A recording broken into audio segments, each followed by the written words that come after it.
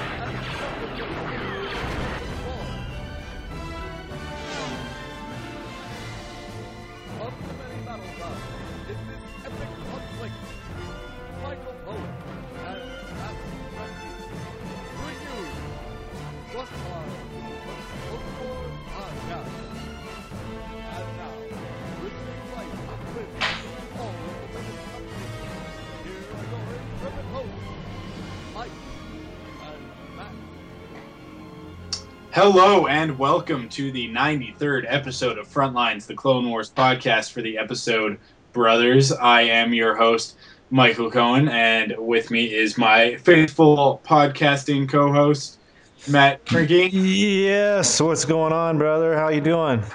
You know what? Uh-oh, don't say it. I want to say bad because this was a terrible, terrible episode that we have to sit here and talk about. But I played Mass Effect 3 all weekend, and then I went and saw John Carter. So, I mean, I'm feeling pretty good about all that. That's pretty good. But the weekend did not start off all that well with this, with this episode of the Clone Wars. But we'll get into that in a second. Let's start off with some news. Alrighty. Welcome. I have been expecting you. This is just the beginning. This is where the fun begins. Join us or die. Our meeting was not a coincidence. I'm glad you're here to tell us these things.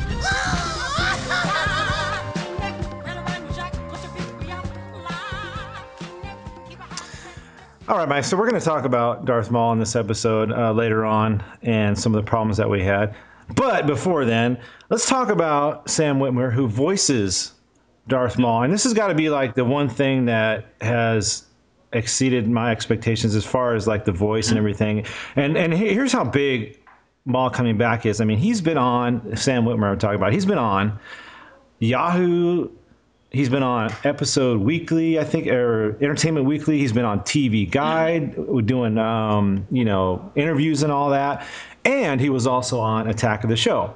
So here's a clip I have from Attack of the Show. He's talking to that Kevin Pereira, and he's talking about Maul. And for anybody out there, this is a little bit of a spoiler warning. So, because he talks about maybe what's going to happen in previous, not really what's going to happen. It's a small spoiler. It's not nothing big, really. But let's just take a quick listen to this, and I just want to comment on what's going on. So check out Sam Witwer on Attack of the Show. Darth Maul's back, he regenerates like a gecko, or they give him some robot parts? How does that work? That's the thing, all right? So it's not about Darth Maul is back because he's so badass. It's not about that. It's about, like, this sucks for him. Oh, right? That's really what it's about. It's about, like, this is not a good thing. He hasn't spent 10 years in anger management. It's like he's having some real problems because of what has happened. So it's about the psychological cost of what happened to him, and it's right. The fact that he was defeated and pretty much cut in half. Yeah. That might get to you a little. Bit. Emasculating. That might pull a string or three. Totally. Yeah. Exactly. And so is that the arc then, exploring him coming to terms with the fact that he was bested and? Well, it's interesting because it's kind of like, okay, so he's back and he's like, that guy, he cut me in half. I want him. I want revenge. Right. And we watch as he tries to get that, and then he goes, it's not as much fun as I thought it would be. And then he starts coming up with bigger plans, but all about revenge. It's the same thing. He's like, there's a better way to do this. Yeah, but we don't see some of the stuff I'm talking about. We don't start seeing the new plan until next season. So no spoilers or anything, but he's... No spoilers except the ones you just gave on our show just now. Exactly. No spoilers except the fact that it's going to get a lot crazier. It's going to get a lot crazier. Now let's talk about being human. Okay, Mike, so we heard that clip, and actually there's some pretty good stuff in there, and who knows what's going to happen next season, and it kind of gives me a little bit of hope hearing what he's talking about. But I wanted to feature more of the fact that and you saw this in the clip, I think it was a couple weeks ago, and we didn't get a chance to talk about it on this show, but he was on with Clancy Brown, and they were showing them do the voice acting process. And I was just, that made me a fan of him and him doing the voice, because at first I was a little like bummed that Sarah Fenowitz wasn't coming back to do it, because we've seen Liam Neeson come back and voice a character for the show. So I was like, I was a little bummed, but after seeing that clip and listening to this, I mean, he's really turned me around as a fan. I love what he's saying. Okay, I love his attitude and his excitement for what he's doing. And he can't really. We're going to talk about what's going on in this episode. But for me, I mean, I'm just a fan of his now, and just to hear him talk and his enthusiasm for the character makes me a little hopeful that we're going to see better things than kind of what we saw in this episode. So I know you've watched him in like Being Human and all that. I mean, is this any surprise to you that how he feels about the character? No, I mean, I'm a big fan of Sam Witwer. Not only Being Human, but also he did a turn on Smallville as Doomsday. Doomsday, right? And he was also he's in the movie The Mist, and he's obviously the apprentice in the Force Unleashed series. Right. So I mean, like I'm a big fan of the character or of the actor in general, and all of the characters that he's played. Like he's done a really great job with each character that I've seen him portray. And I mean, I don't, we'll talk about the episode in a little bit, but even though my feelings might be a little bit negative towards this episode and towards them bringing back Darth Maul for the reasons that they did, I don't have any problem with his Darth Maul. If there's anything that I do have an issue with, it's that he is putting so much more work into this character than they're going to let us see. Like there's so much going on with that character in the few minutes that we see him in this episode that like there's no explanation. We don't get to delve deeper into. That is just like we just get to scratch the surface with it, and I think that's the biggest injustice that this story does to that, is that like we just pick up with him stark raving mad, and by the next episode he'll be all better, and I don't know, it's just like breezing through things and not allowing Sam Witwer to do what he can do, sort of forcing him into a corner to have to play the character is really manic, so that you can get a lot of dialogue out and establish as much of that as possible. When really what we need is like an episode or two of him being a little bit more silently, broodingly crazy, and sort of letting him tell his story rather than just blurting out random things and us having to fit together the pieces, So, so yeah, I mean, like I'm really happy with the way that he's portraying the character, and I look forward to seeing what they're gonna do with it in the future. But yeah, I mean, as for this episode, they really dropped the ball, right? So yeah, well, that's true, and like I said, I think he. Well, I'll say it later that he was like the only shining point, but we'll get there. But yeah, I was just a fan. It's like watching those behind the scenes videos. It's like you can almost put the makeup on him, and he's acting right there. I mean, this is like, can't they do? You know what? Throw out the Force Unleashed as a movie and throw him on as the star. I mean, shoot, you got it. It's crazy. That's blockbuster all over it right there. But anyway, I just want to mention that. A big fan of his, and he's been all over. Like I said, he's even been on the Today Show, like doing a lightsaber fight against Kathy or something like that. It's been wild. So good stuff. Here's another thing too. Topher Grace. He's from the '70s show, Super Spider-Man 3. That's his big part there. Among other things, he's somewhat of a editor. He wants to be or get into editing or something like that. So what he did was, he edited all 3 prequels down to 85 minutes to give himself his own prequel movie. And it's been getting some pretty good. It's not really a movie, so the reviews, I can't really say reviews, but he invited like 50 friends to come watch it. And they were saying some pretty good things about it. And it's kind of funny how he did it, because he basically starts the movie right with the episode 1 Maul, Qui-Gon, Obi-Wan fight. That's basically where it starts at the end. So he pretty much cuts out the entire first movie except for the end. And he leaves out a lot of the politics. He leaves out Grievous, Jar Jar Binks for the most part, the Clone Army. So kind of wild. And I had no idea. Apparently, he's a pretty big Star Wars fan, so he wanted to test his editing chops and try something fun. So I don't know. Did you get a chance to see this, or not see it? But yeah, I did. I read the story.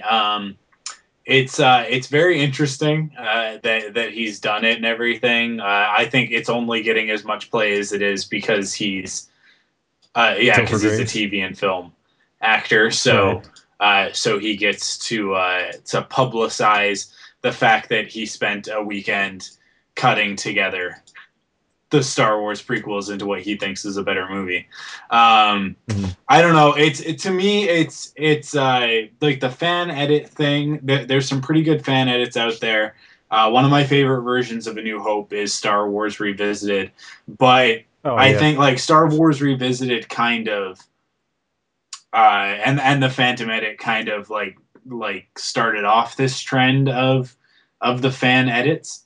And made it a popular thing to do, and something that you could do when you're not happy with a movie. But I feel like since then they've gotten more and more pretentious to the point where, like, I'm sorry, but a guy like George Lucas, who is well known in film, like regardless of what you think of his writing or his directing, like he is an editor. And he, like the cutting in the Star Wars movies is pretty flawless. Like you can do stuff story editing, but that's a completely different thing from like like the whole thing is that Topher Grace wanted to see how he could alter a story with editing and with cinematic cuts and blah blah blah and all that sort of thing. And it's like, okay, that's great and everything, but it's just a little bit pretentious to me to go and take somebody else's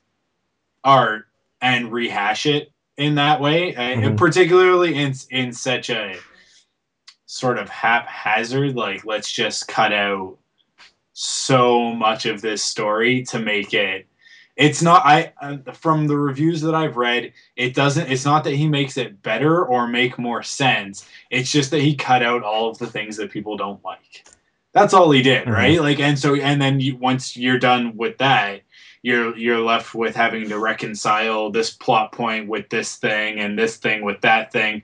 And so, like, the clone troopers are in it, but it's only ever mentioned once that they're clones. So to me, like, that's a failing. Like, you've taken part of a storyline, whether or not you wanted it to be the same storyline, like whether or not you wanted to involve Jango Fett or the Jedi Council or this elaborate,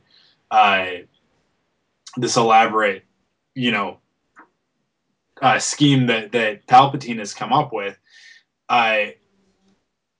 If you leave out that chunk of story, then those are just a bunch of guys in armor, right? And if somebody says the word clone and it's the Clone Wars, then you're kind of like, well, I don't understand. These guys are all clones. Can I get a little bit more clarification? But because we already know that they're clones, and because we don't like the storyline that they're clones, like I'm generalizing for the average viewer. This isn't how us as fans feel. But like because we're already aware of that, and because we know the story, our mind fills in the gaps that he pulled out. So I don't know, like one thing here is that Kyle Newman kind of he's a big prequel defender, and and he did a whole thing at Star Wars Celebration 5 on why we love the prequels, him and some other panelists, but like he was really sort of the main driving force at that panel, sort of giving all this amazing insight into why those films are incredibly well written, expertly crafted, but maybe not expertly executed. And see, like, that's how I feel about the prequels. So to go in and butcher them into an 85-minute 3-movie cut down into one, you know, and starting at the end of episode 1, so you pretty much cut out all of episode 1, that it just seems really hacky to me and really, really disrespectful to what's already there, what's on screen, the work that other people did. And the actual, like, the quality of the movies that you're messing with, because at the end of the day, I mean, yes, the original trilogy is better. Yes, there are better movies than the prequels, but there are a lot of worse movies than the prequels. A lot of them. Yeah, it's just because it's Star Wars. Like, I can just name off random crap that's worse than the prequels. Like the Tomb Raider movies, both of them. Both are crap, but people like them and would consider them better than the prequels.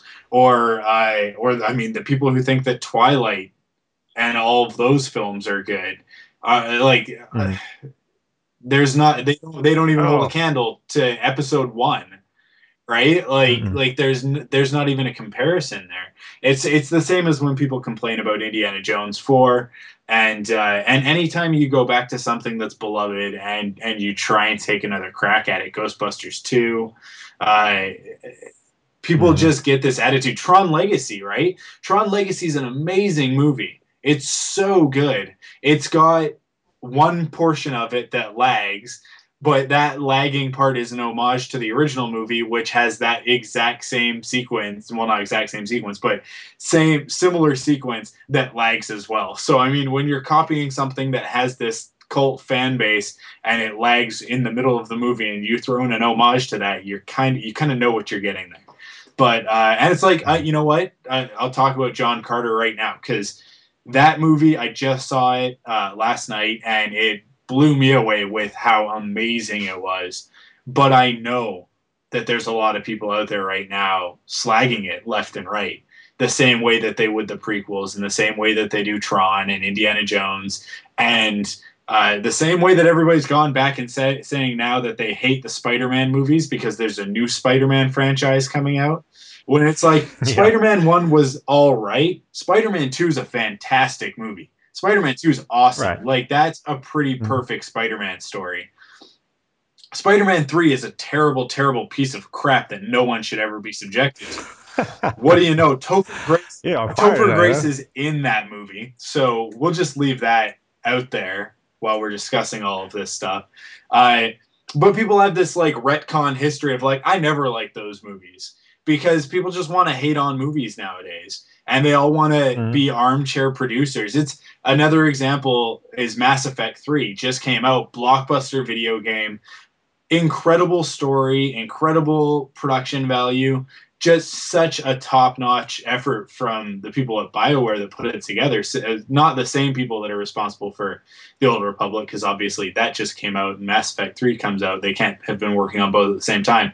But the same company, so the same ethos, the same work ethic, all that stuff.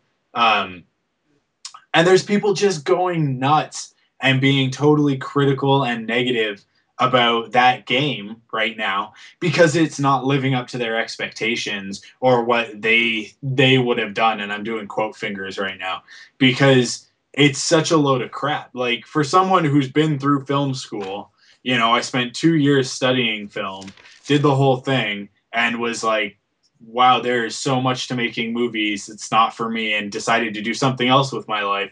I have a total respect for anybody that finishes a film and puts it out and makes millions of dollars off of it, and, you know, like, and manages that and has a modicum of success, or even if they don't have success, if they made an awesome movie, right? Like, but there's, I think because we all have iMovie and you know, our phones, our video cameras, and we can all just do this stuff at home now.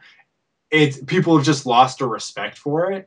Because they go, oh, well, I could do that if I had the time. And it's like, I don't care if you have the time, or like, yeah, Topher Grace, great. You've had success with a television show, and then a terrible movie career. So now you've decided that you're gonna go do this thing where you edit somebody else's movies and you invite all of your famous friends over to talk about it, and it becomes a cult internet thing, and we all want to see this amazing fan edit because, like, we actually have nothing to base it on other than the opinions of his friends, right? Like 50 of his friends, or probably more like 10 of his friends, and then 40 people that are acquaintances. At least like 20 of those that are sycophants. That for our younger listeners, if you don't know what that word means, just go to dictionary.com right now and look up sycophant. You'll understand what I'm saying.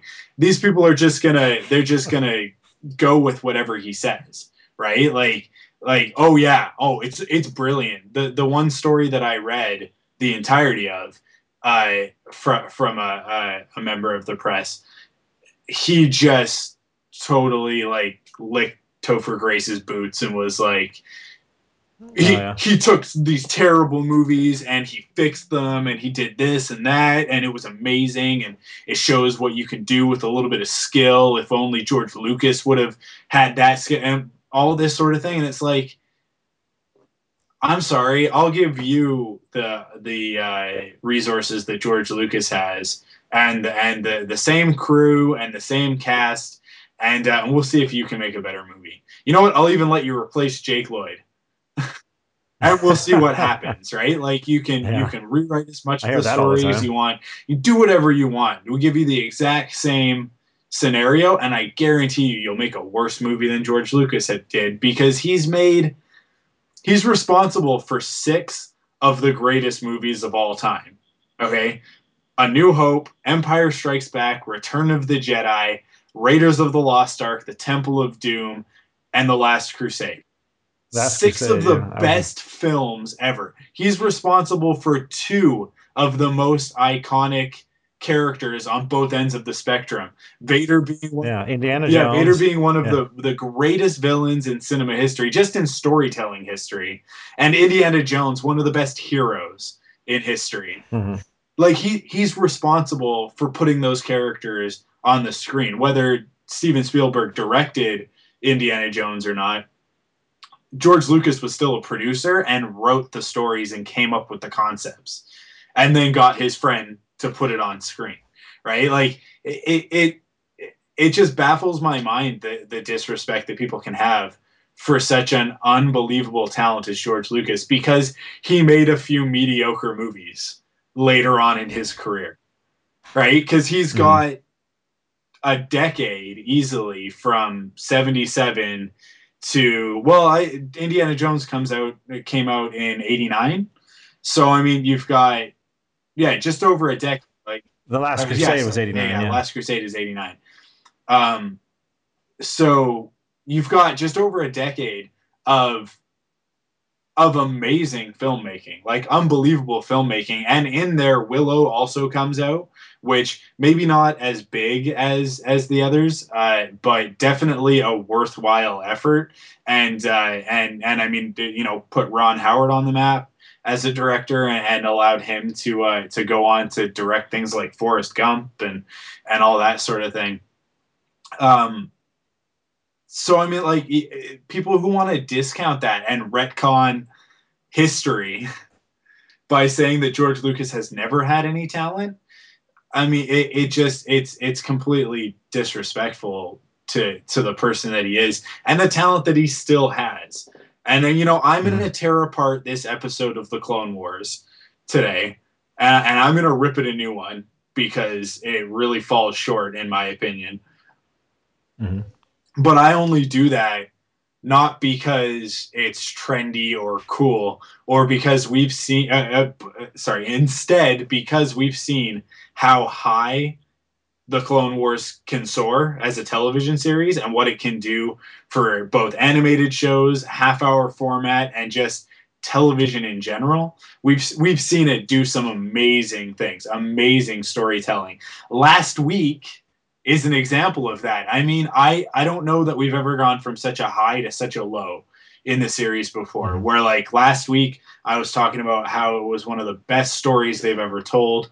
They hit a new high with some aspects of it, particularly with that character, and did things with a character that I didn't like and made me like that character more than I like a lot of characters that I previously liked before coming into the show, right? Like they did amazing things, and then they go to this. So I mean, like I'm definitely gonna be critical, and I'm going to point out what I like and what I don't like. But at the end of the day, it's my opinion, and it doesn't take away from the team what they've done before. So I think that that's a really careful distinction that a lot of people don't make anymore when it comes to movies. They just want to throw out there that something's a piece of crap and that person who did it is terrible and everything they've ever done is terrible and all of their movies are bad and all of their movies will be bad. Because, I mean, like I said, we'll go back to John Carter for a second. That movie was directed by Andrew Stanton, who directed WALL-E, and there's another Pixar film that he directed. It's not jumping to mind, but it's another one of the well-respected ones. It's not like it's Cars or something, I don't think. I hope I'm not wrong on that.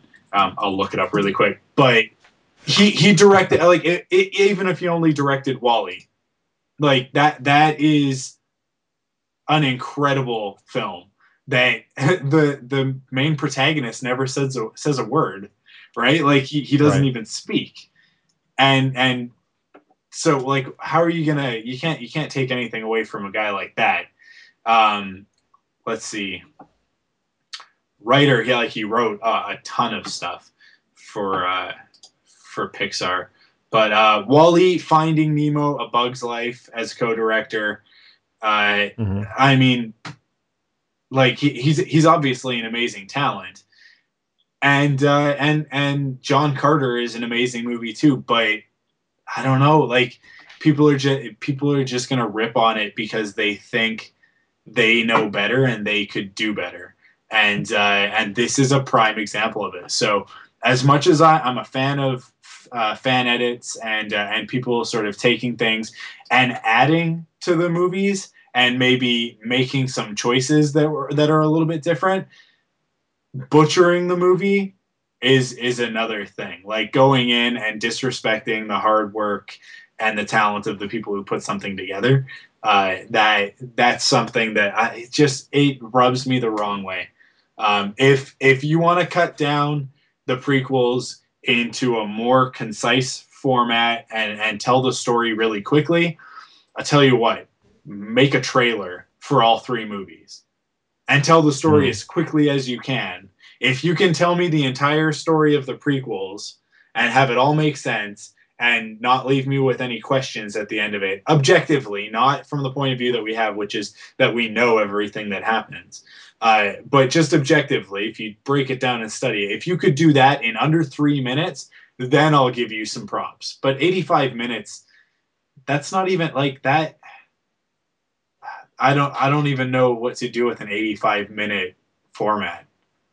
That's a Pixar movie is longer than 85 minutes, you know, like like a cartoon is longer than 85 minutes. That's not an accomplishment.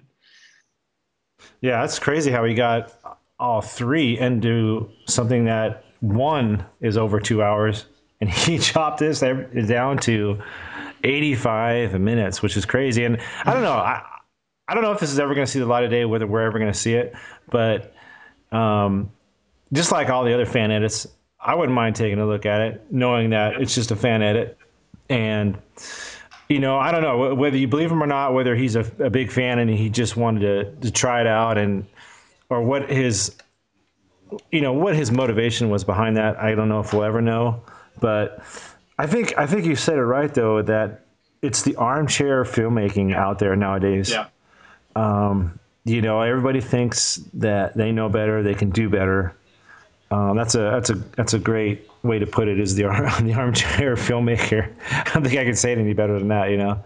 But like, yeah, I will admit to being an armchair critic, and I don't know that even is a thing that you could claim to be, because what are the qualifications of being a critic? You just have to be able to either talk knowledgeably about something or write knowledgeably about something.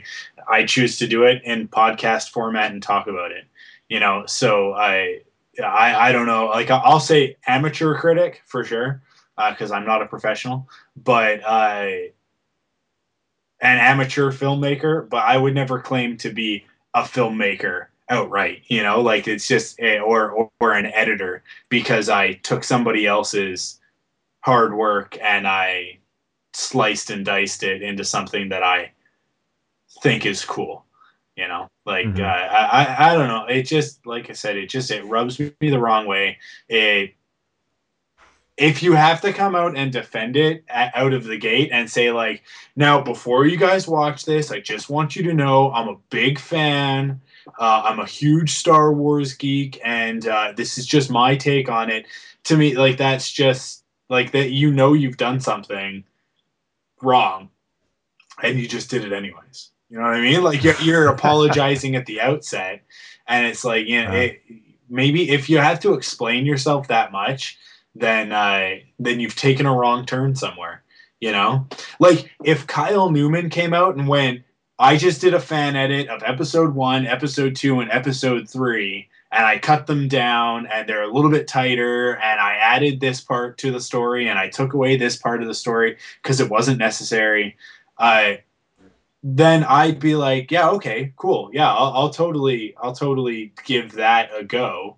But if you want to come out and be like, I cut out all of this unnecessary stuff, like the whole plot involving the clones, then that's just disrespectful. And you can't. How could you be a big Star Wars fan if you cut out the part of the story that explains that they're clones? Because I'll tell you, if you're a big Star Wars fan, I don't care if you like the prequels or not, if you watch the 3 episodes about the rookies, like that started with the episode Rookies, or retroactively started with the story on Kamino in the training facility. I don't care if you're a huge fan or if you're just a Star Wars fan in general or just whatever. If you watch those 3 episodes, I defy you to tell me that they're bad. I defy you to tell me that that's not a compelling story and that those characters aren't worthwhile. So if you tell me that story of the clones is unnecessary, then you're not a real Star Wars fan, because the clones are one of the best things that's come about because of the prequels. So I'll sit through Jake Lloyd and his terrible yippies and all that sort of stuff, as long as I get to the stuff that's totally worth it, like Clone Troopers and Obi-Wan Kenobi riding a giant dragon lizard, and the things in the prequels that are awesome. Because I'll bet you anything he cut out that entire part, because I think that it said that Grievous isn't even in it at all. Right. So that means that Boga's not in it, which means that I am out. I would love for it to get released at some point for us to be able to see it, so that I can confirm all of the things that I'm saying and be able to speak a little bit more knowledgeably about it, rather than just about, like the attitude of what he did. But I don't think that's ever going to happen. I don't think we're ever going to get to see this. Will never see the light of day, and we're not going to get to watch it. But I wish that it would, so that, I don't know. We can watch it and confirm that it's probably not better.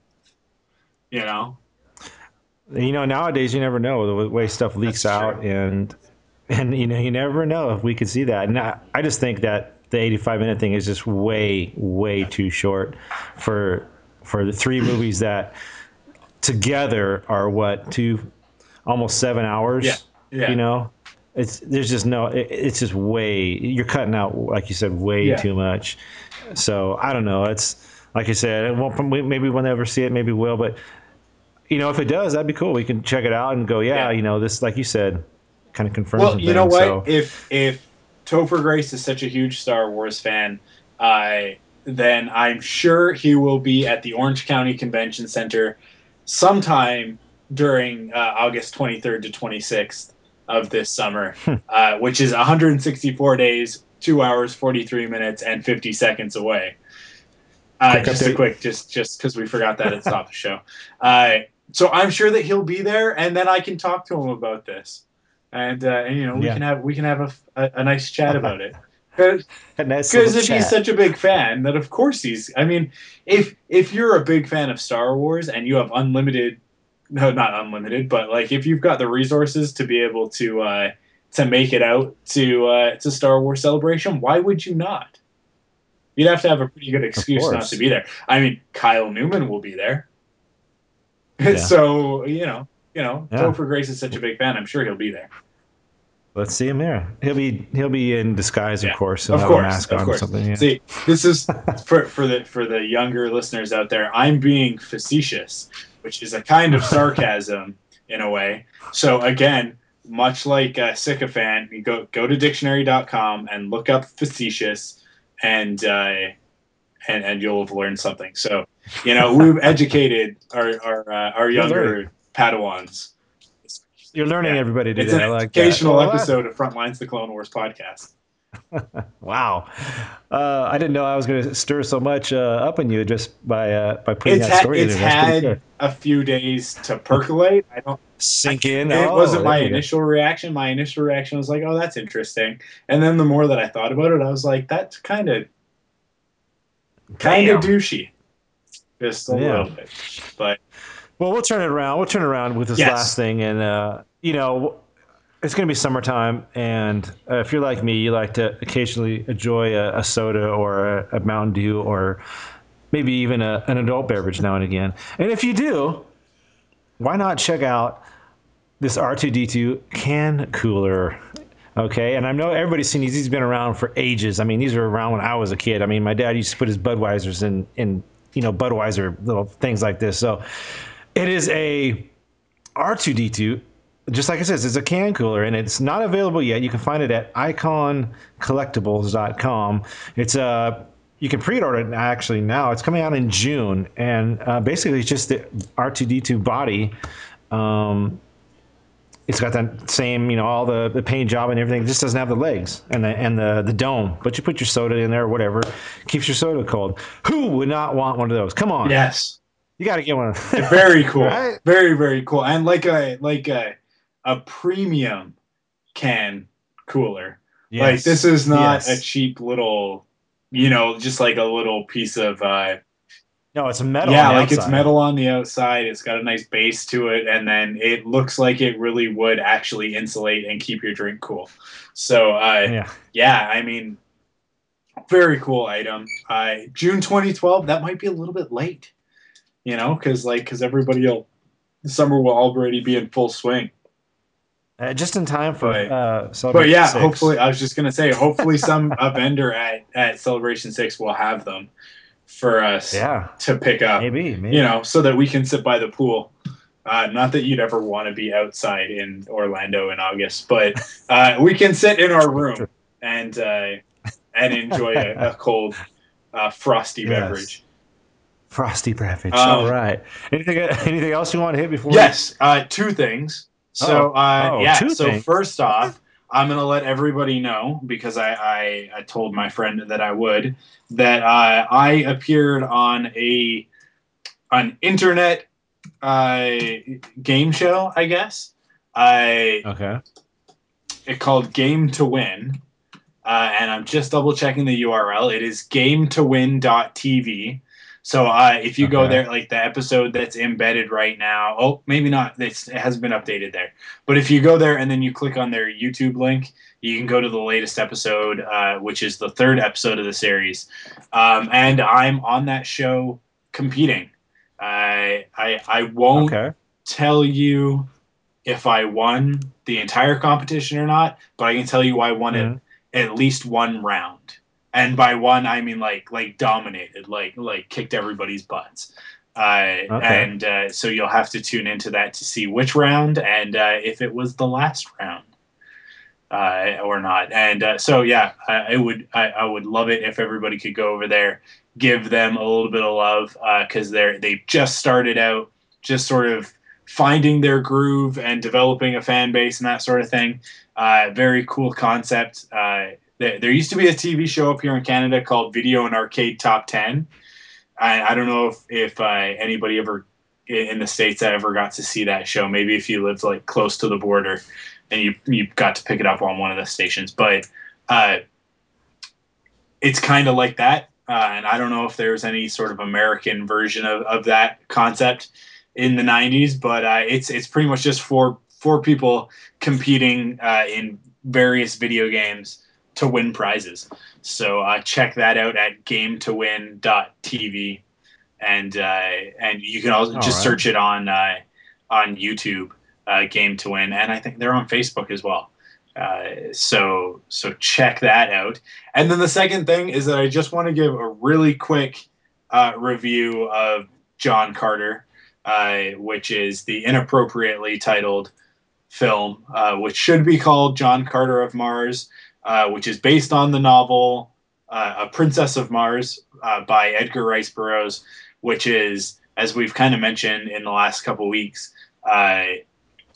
sort of the precursor to all modern science fiction fantasy. So George Lucas himself has been quoted as saying that he got a lot of inspiration for Star Wars from John Carter of Mars. From the series, the Barsoom series. And this movie is something that if you're a Star Wars fan, you need to, you know what? Just stop the podcast right now. I completely forgive you for it. This is there are not a lot of things that I'll say this, but you can just stop right now, or, just listen as you're on your way to the movie theater, because you need to see this movie if you're a Star Wars fan. This is it's a funny sort of creature, if I could use that analogy, because the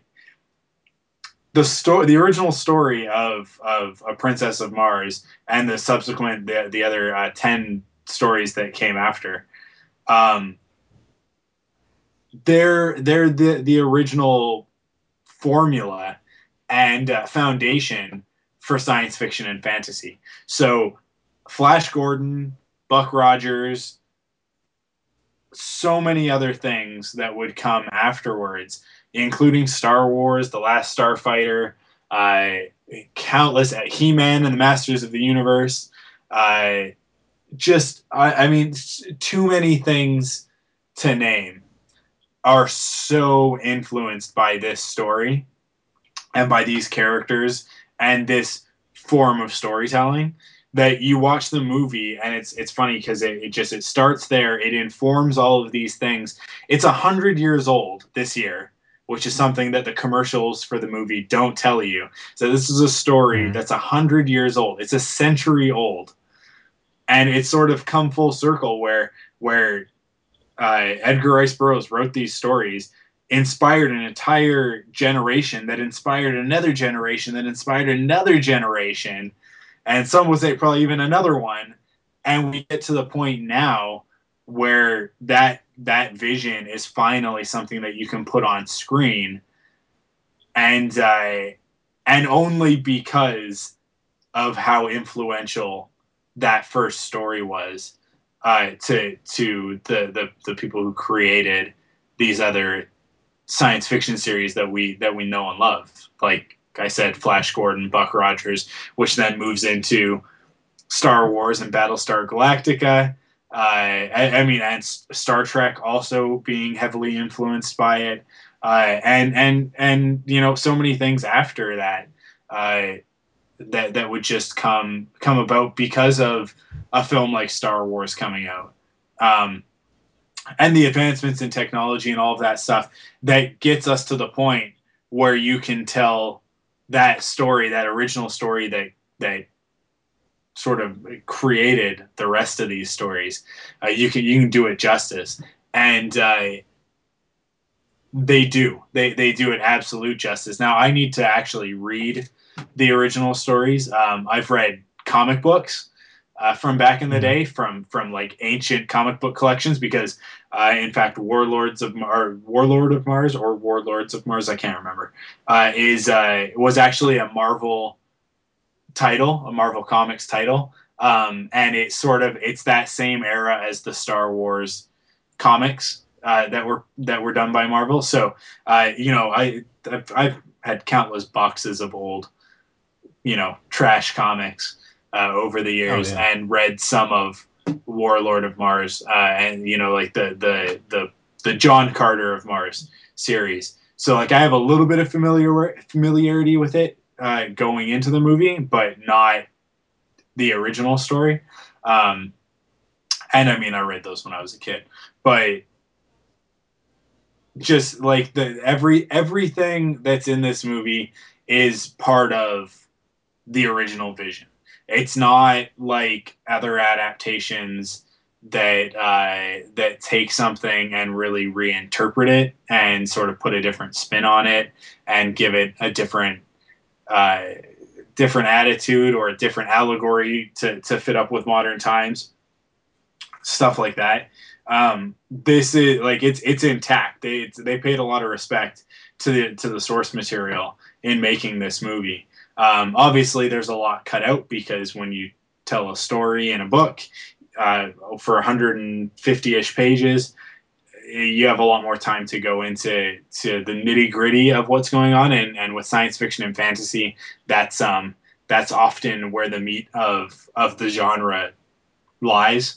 And they don't get the opportunity to do as much of that in this movie as one would hope, I guess. But it's a fairly long movie, but worth it. Like it some people are saying that it drags in parts, but I think that they're sort of inappropriately labeling it as slow and dragging, when what it really is just trying to actually tell the story. Because nowadays people just kind of want Transformers, right? Like they just want a stupid storyline that they can digest easily, that gets you from plot point to plot point to plot point. And so you can just, have giant robots fighting. And I'm not saying that there's anything wrong with that. There was a trailer for Avengers that preceded John Carter that got me so excited that like I could feel tears welling up in my eyes. I was just so happy to see those characters all on the big screen together. But I can tell you for a fact that like there will be like that movie will be fast paced, quick cut. Let's move from this point to this point to this point to this point. Just like let's get through the story, as opposed to letting those moments and those characters breathe for a second, which is something that Tron Legacy did. And the original Tron did, and a lot of other great movies from years gone by, particularly like really great genre stuff. Like Willow does it in a few parts. The Last Starfighter has a few great like sort of cool down moments where you get to know the characters, and it's something that's missing from movies nowadays. And so I really worry that people are going to take the more relaxed moments of this movie and mistake them for a slow plot. And it's like, it's not that the plot is slow, it's that there's a lot of stuff to develop, and personal relationships between characters that, you know what, if it moved quickly, you'd be complaining of the way that you complain about Attack of the Clones. So either those character relationships get time to move and breathe, or you end up with what we have at Attack of the Clones, which is a very rushed, all of a sudden these characters are in love with each other and we didn't get to see any of the interesting part of that. Because again, you want a movie that's got some slow parts to it.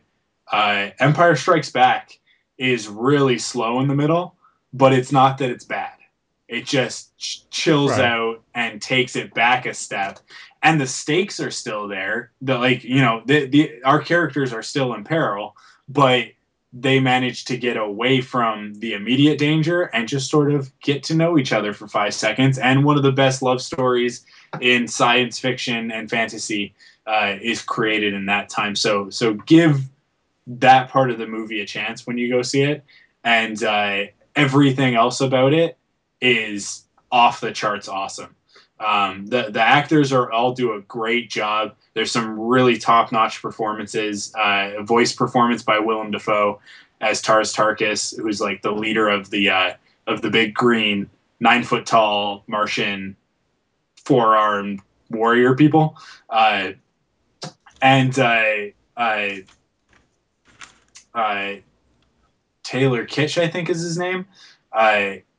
A sort of a first time out for him as I think a leading character in a movie like this. Carries the movie really well. It's got awesome humor in it. It's got wicked special effects that put parts of Star Wars to shame, I think, actually. And just amazing design. Everything about this movie I loved. So if you agree with my opinions on a weekly basis when you listen to this podcast, then you need to go out and see this movie. So, yeah, well, you were all over Twitter and Facebook, and I was like, wow, he really liked this movie, and it looks darn good. So it didn't really surprise me. So this is kind of like my type of movie anyway. And my kids are like all pumped up to go see it. So yeah, I'm definitely looking forward to that. And with what you said, hey, I'm even more looking forward to it. So it's good stuff. Yeah, like you said, on the Twitter today, you were praising that John Carter of Mars. Yes. Yeah. Well, I took the day and sort of dedicated my Tumblr to the movie because I enjoyed it so much, and I just okay. Here's the thing. I'm going to be perfectly honest with everybody. It only did 30 million at the box office over the weekend, which is not a very good showing for a movie like this. I think the estimates were in the low end, but they were expecting it to make about 34, 35, and it only made 30. So even at 34, 35, it was going to essentially be considered a flop or a failure. It took second place at the box office, but it took second place to the Lorax, which debuted a week before it. So you'd expect a big budget movie like that to do a lot better. Yeah. So one of the reasons why I'm so hard promoting it is because I feel really guilty that I didn't get out ahead of this movie and do these sorts of things with the audience that we have and the people that I can I don't want to say influence because you guys are all your own human beings, but I just sort of put my 2 cents out there and you guys can do with it what you will. But I didn't really do that before the movie came out. And I feel kind of bad because I'm getting a lot of feedback of people going like, oh, yeah, is it good? Because I was kind of thinking about it over the weekend, but then I decided not to because I didn't really hear anything about it. And the trailers and commercials looked kind of eh. So if I had been out ahead of this a little bit more and sort of like getting people amped up for it, I think that I mean, I'm not saying that I could have influenced it all that much, but it's the viral thing, right? If I could have influenced 2 more people to go out and see it Friday night, they could have, gone home Friday night and gotten on Twitter and Facebook and told their friends, and then their friends could have gone Saturday and then told their friends to go Sunday. And it's like, well, I left it all the way until Sunday and then didn't get excited about it until Sunday night and then Monday morning. So I kind of feel bad. So I'm hoping that like if it can maintain for a second weekend, and maybe even pick up a little bit more, then maybe it won't be considered such a huge disappointment.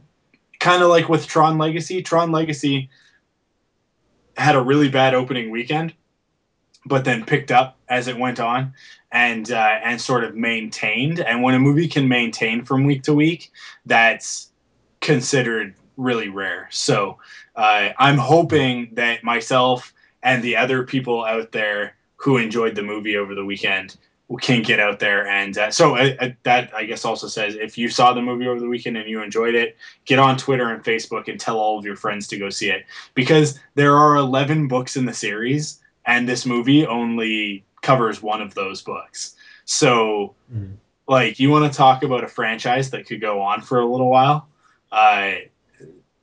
Yeah. And you know what? Lord of the Rings is done. Star Wars is done. Harry Potter is done. Hunger Games is just starting up, which I think has more than one book in the series.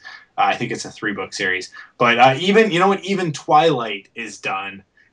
What is there? What's left? Well, this is what's out there. So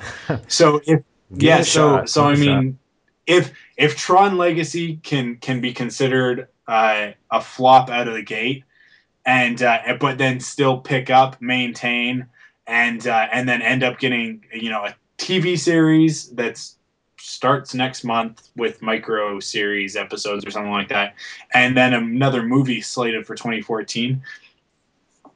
We can do the same thing for John Carter of Mars. So all of you Star Wars fans need to get out there, see it, and then tell all of the other Star Wars fans that that don't listen to Frontlines, which is kind of ridiculous because if they're not listening to Frontlines and they're Star Wars fans and they're your friends, you need to tell them to listen to Frontlines also. But you need to tell them to get out and see this movie. So Flugfest over. I've been rambling on and on enough, so let's get into the recap so I can tear this episode apart. All right, here we go. A disturbance in the Force theory. Is it possible to learn this power? They, like me, believe him to be the chosen one. Time's up. I sense there's something here. The army has assembled, Count Dooku. The Mon Calamari system must not fall into Separatist hands. All troops, battle stations! This isn't gonna be easy. We'll disintegrate for sure! Suck it up, Shiny. I will detach the Naboo.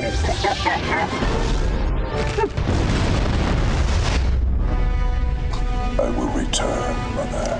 I warned you. I don't work for free. Long have Sith empires been built upon the backs of slaves. Anakin has struggled to put his past behind him. I'll keep an eye on him.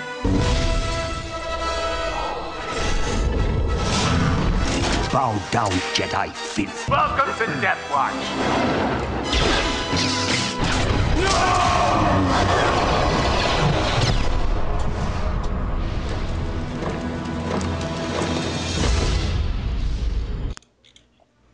All right, here we go with Brothers. Count Dooku's bitter betrayal of his former apprentice Asajj Ventress resulted in the creation of a new menace in the galaxy, Savage Opress. Caught in a deadly game of revenge between Ventress and Dooku, Savage barely escapes the carnage. Beaten and alone, he returned to Mother Talzin, his creator, who gave him a new quest to pursue his long-lost brother. So here we are, Brothers, the long-awaited return of Darth Maul to the Star Wars series, who is thought dead, only to be seen afterwards in a non-canon story in the book Star Wars Visionaries, and actually in the form that we're going to see him in next week, or very close to. And so he's back in this episode, and I think that we've all been eagerly awaiting this, and particularly with some of the ramp up in storytelling, the last few stories, the Obi-Wan story that we just had being one of them, the tail end of the Asajj Ventress story, as well as some other ones from season 4 that really sort of picked up the season and made it a really stellar season. I'd still say that season 2 is maintaining as the best season of the series so far, but season 4 I think might be following close behind on that. So yeah. I mean, we got some really great stuff. Let's just, because we're going into the season finale next week, let's just do a really quick recap here of what we've had so far this season before we get into talking about this episode too much. We had Water War, Gungan Attack, and Prisoners, which was the whole Mon Cal storyline. Then we had Shadow Warrior, which was one-off, Mercy Mission, which was one-off, and Nomad Droids, which was one-off, even though Mercy Mission and Nomad Droids kind of felt like they were connected because they were both about R2 and 3PO. Right. so far so good. I mean, so far some pretty great stories. Maybe not the kind of episodes that we wanted when it comes to something like Mercy Mission and Nomad Droids, but not bad, right? Then we go into the Umbara quadrilogy, Darkness on Umbara, The General, Plan of Descent, and Carnage of Krell, which has a bit of a lackluster start, but then takes a little bit of a cool turn. Doesn't really linger in that cool place for long enough, in my opinion. And then goes into Carnage of Krell, which has some great story in it, capped off with some real cop-outs, in my opinion, again. And I know you were a big fan of this arc. You really enjoyed it from the outset. So there was that. And then we go into one of the best 3 episodes of the series so far, the best 3-story arc, Kidnapped. Taken from the comics, an almost direct translation from the comics. Kidnapped, Slaves of the Republic, and Escape from Kadavo, which show Anakin in a very interesting light, in a very interesting situation, and we get to see a little bit more of how he deals with his past and his feelings about his mother and all of that sort of thing. And then we get just a totally stellar standalone episode. Happens to take place on a snowy planet, just like another awesome episode of the series, A Friend in Need, which I think we can all agree was just a real standout episode this season, particularly because all they took was 22 minutes to tell an awesome storyline that developed Ahsoka a lot more than any other storyline, I think, for her so far in the series. And sort of let her go and have her own adventure without any other Jedi assistance, which I think we kind of overlooked when we talked about that episode, that she's kind of on her own and does her own thing, even though she's with oh, what's his name? What's the guy's name? Of course. Do you see now? Yeah, because I've asked you, you're drawing blank. Yeah, Lutz Von Terry. Yeah. So great episode there. And then we get into the Obi-Wan storyline, like I was just saying, with Deception, Friends and Enemies, the Box, and Crisis on Naboo. Very cool storyline. A whole lot of Cad Bane, and there ain't nothing wrong with that. A whole lot of James Arnold Taylor, and just a really cool story to tell, even though it's got its slow parts and plot inconsistencies with the rest of the Star Wars universe. Maybe not a perfect fit for the Clone Wars, but a really great story. So really cool there. And then we've got Massacre, not a very good episode. Bounty, one of the best episodes of the series, in my probably in my top 5 now. I'd say probably in my top 5. And then we get to Brothers. So, I mean, like, that's sort of the roller coaster ride that this season has been, of up and down, highs and lows. And I don't know, maybe this is an indication of the rhythm of things to come. Maybe it's remnants of the wrinkles of last season, although I don't think so, because there really aren't a lot of callbacks to season 3, with the exception of maybe the story with Lutz. And obviously some general stuff like Anakin turning to the dark side, but that's an overall story arc. And I don't know, like, it's just up and down, up and down, up and down. And the series almost felt a little bit directionless this season. And when you come to these last 2 episodes, now I can't speak for Revenge because we haven't seen it yet. But if Brothers is any indication of how Revenge is going to play out, and the clip that we've seen of Revenge so far, and last season finale with Chewbacca, I just feel like this is going to be a real lackluster end to what has otherwise been a pretty good season, even with some of the lows that it's had. I think if you average it out, it ends up being like I said, probably the second best season of the series so far, but just so inconsistent from week to week. And this episode is a really good indicator of that. We went from the high of bounty last week to just this total pit. Excuse the pun, because we literally do go down into some pits in this episode. But right off the bat, I mean, I can sum up the entire episode for you in about 2 seconds. Savage Opress goes to find Darth Maul and finds him. He's kind of crazy. That's it. That's it. That's the whole thing. That's the whole story. Yeah. For some reason, Anakin and Ahsoka show up in this episode. For some reason, Count Dooku gets more than just a mention in the opening crawl.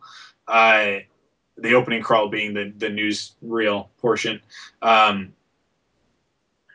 For some reason, there's a snake alien person that crawls around in the episode and distracts us from moving the story forward. And for some reason, Savage Opress kills some I don't know, junk dealer robot. Junkers. I couldn't tell if they were robots or if they were aliens. I guess they were a hybrid of the two. But here's the thing. I really don't care. You know? You better watch out for the fire breathers. Why? They're really big and easy to avoid, and they were only an issue for about 2 seconds, and then we never saw them for the rest of the episode. So thanks for telling me, but that's like I don't know. I don't even have an analogy for it because it's just so completely I don't know, pointless. So just like this episode, just absolutely no reason why it took 22 minutes to tell this story, other than the fact that they felt like it needed to take 22 minutes to tell this story. So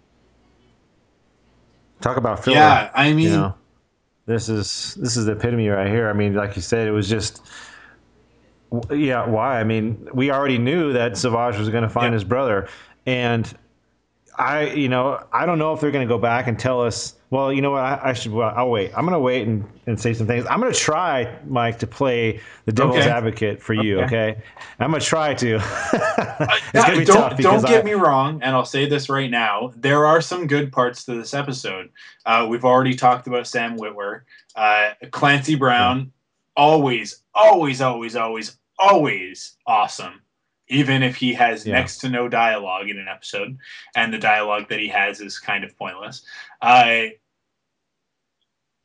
mean, we got a couple of, well, not a couple, but like a new species interacting. We got a look at a different sort of location for 5 minutes of the episode before we go to the junk planet. And I don't know, some definitely some worthwhile stuff in there, but mostly just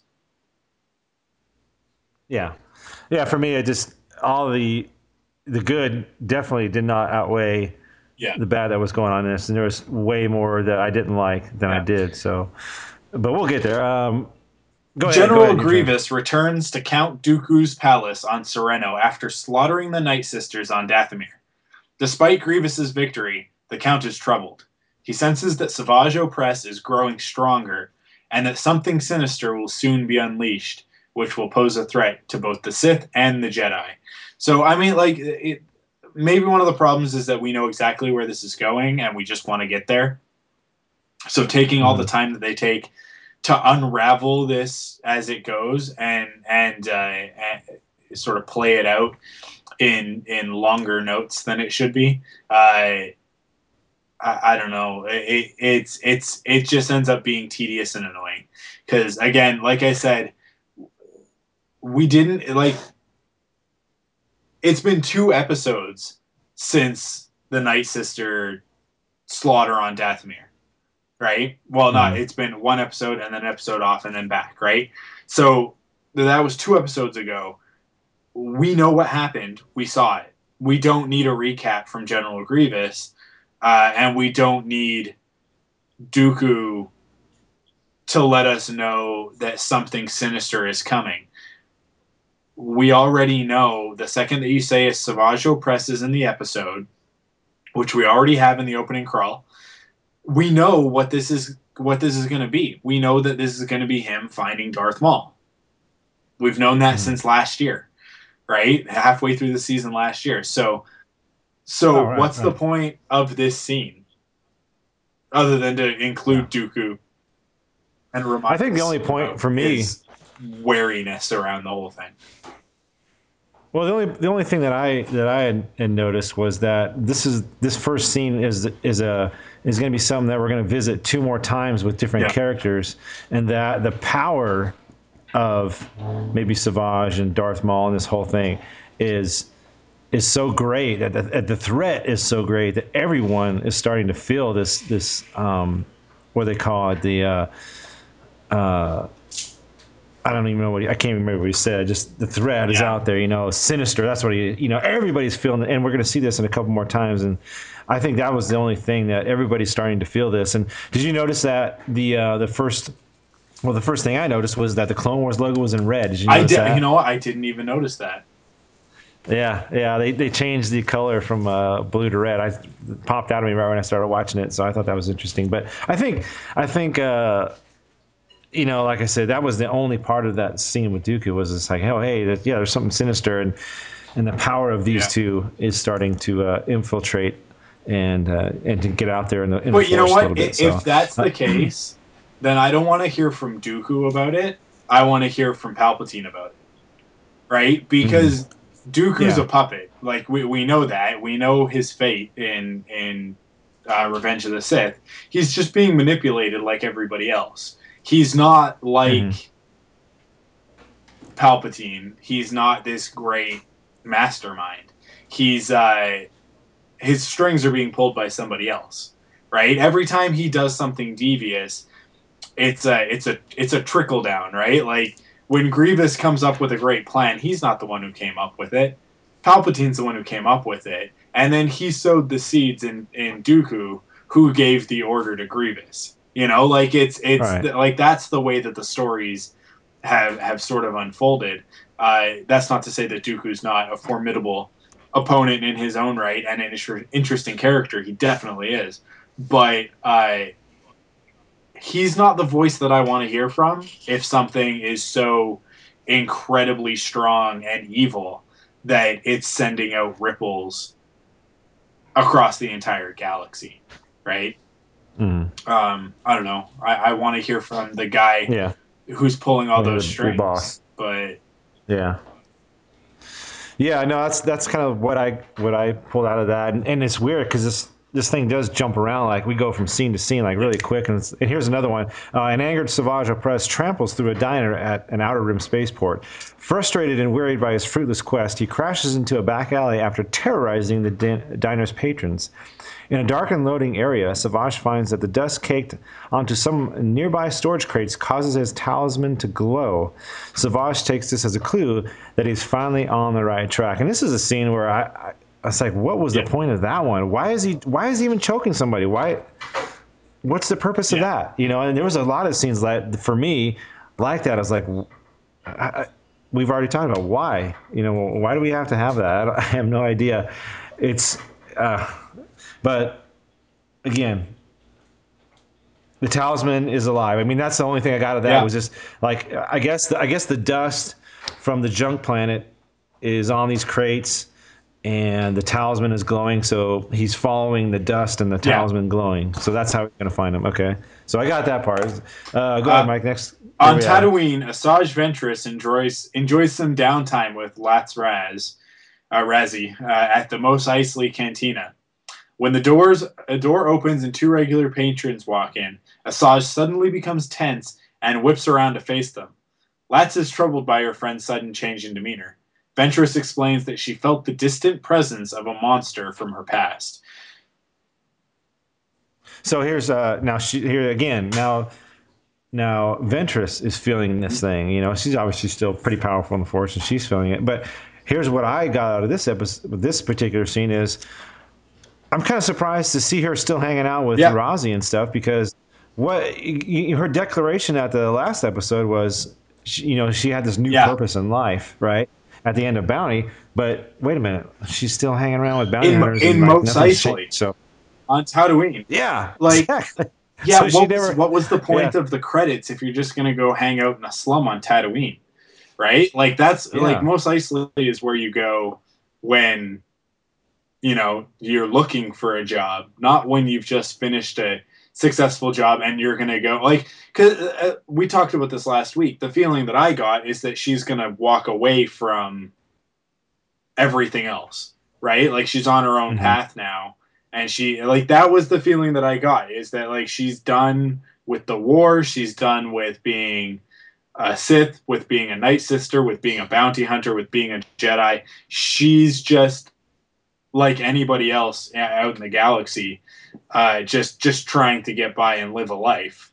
And maybe I don't know. I felt like, based on her actions, the fact that she saves the princess at the end of the episode, that maybe she was ready to go, you know, find some peace and sort of, right. I don't know, just get centered and live a life and just be normal. And obviously that wouldn't make for a very interesting story when we see her again, unless that normality gets shaken up somehow. And Darth Maul and Savage Opress are exactly the characters to do that, right? Because Savage has every right to be pissed off with Asajj Ventress. There's an interesting story there to tell. But yeah, this little 2-second scene leads me to believe that that's not the way that the character is going, and that she's just going to end up back in conflict again, and nothing will have changed for her as a character, except that she's not Dooku's apprentice anymore. She's not a Night Sister, and she's not a bounty hunter, but she'll be off doing something and get into conflict somehow. So yeah, I don't know, but like you said, another almost pointless scene. The thing with these two scenes between Asajj and Dooku, and they're sort of sensing a tremor in the Force, is that it could have, as well as the last one that we'll see at the end of the episode, those parts of the story could have been very easily established in the opening crawl, right? They could have just been part of that. That Dooku and Ventress, the ones responsible for this monster, are still, like, inextricably tied to him, and they can sense that his power is growing, and that, you know, his allegiance with his brother is going to be, you know, it's going to be bad for the galaxy as a whole. It's not going to be a good thing. Yeah. So I don't know, like that. It just seems like we didn't need to spend the time on that. And if you don't spend the time on that, you don't spend the time on the scene between those two. You don't spend the time on a scene coming up, and like you don't spend the time. Yeah, it kind of wandering effect, through the wastes. You could very easily spend all of that time, either in this episode or in the next episode, talking about how Darth Maul is driven by one sole thing: his hatred of Obi-Wan Kenobi. And, like, if we develop that part, when these two characters face each other in the next episode, that's going to have a little bit of gravitas for us, right? But yeah, again, based on the clip that we've seen from the next episode, it just kind of happens.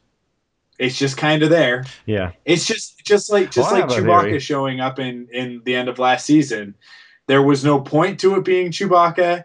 He didn't bring anything to the episode that another character couldn't have brought. There was nothing that affected how we feel about Chewbacca, what that character means to us, or anything. It was just throwing in Chewie to throw in Chewie, right? And I feel like that's exactly where this is going, is that it's just throwing in Darth Maul to throw in Darth Maul. Episode 1 came out in 3D. Next year, it'll be Dexter Jetster. I don't know. It'll be somebody. I hope not. I can see where you can see a pattern developing there, but I really hope that they're not going to do this.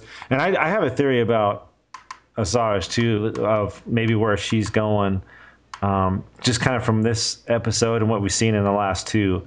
And I'll mention that in a little bit. Savage follows the dust to a docked junk hauler. He climbs aboard and forces the pilot to return to his point of origin, the trash world of Lotho Minor. Anakin Skywalker and Ahsoka Tano, looking for a bite to eat, arrive at the diner just as the chaos is brought under control. A grateful cook offers them a meal on the house. Anakin senses a disturbance in the Force, the return of something familiar and threatening. So, again, completely pointless scene. But yeah, you've got some audio, so let's take a listen. Let's see if this is pointless. Master. Anakin. I sense disturbance. Something sinister. All the way out here? Yes. Do you know what or who it is? No, but whatever it is, it feels familiar. And Anakin, like Dooku, senses something sinister. Actually, we get this 4 times, so this is the 3rd time already. So, but the best part of this scene was I got to hear the Force. Yeah, scene, there was that. I mean, if that's the best, the score as always excellent. I mean, like we say, there's some really great things in this episode. The moment. Why did they stumble on this? This scene gets a pass for me, if only for the fact that Anakin has the line. Ahsoka's like, "Why are we eating here?" And he's like, he pretty much says, just like every intelligent person on this planet has said at one point or another, if you're not a pretentious snob, all the best places to eat are the worst looking places. Yeah. The dives. Yeah. You're not going to get a good burger at a place that's spick and span. You're going to get a good burger at a place that smells like grease, right? It's a fact of the universe, and that's very apparent in this episode, that even as far-reaching as a long time ago in a galaxy far, far away, the best place to eat is still in some sleazy diner in a backwater planet, off the beaten path, because that's where it matters, So that line to me was fantastic. It really didn't need to be Anakin, didn't need to be Ahsoka, didn't need to be in this episode. Yeah. But there it is. Yeah. But there it is. There it is. Yeah, exactly. All right. As the junk hauler approaches Lotho Minor, Savage casually tosses the pilot out of the airlock. He lands the ship amid the trash fields and proceeds on foot. His amulet's glow suddenly winks out, and Savage roars in fury. But why? Yeah, because he's lost, I guess.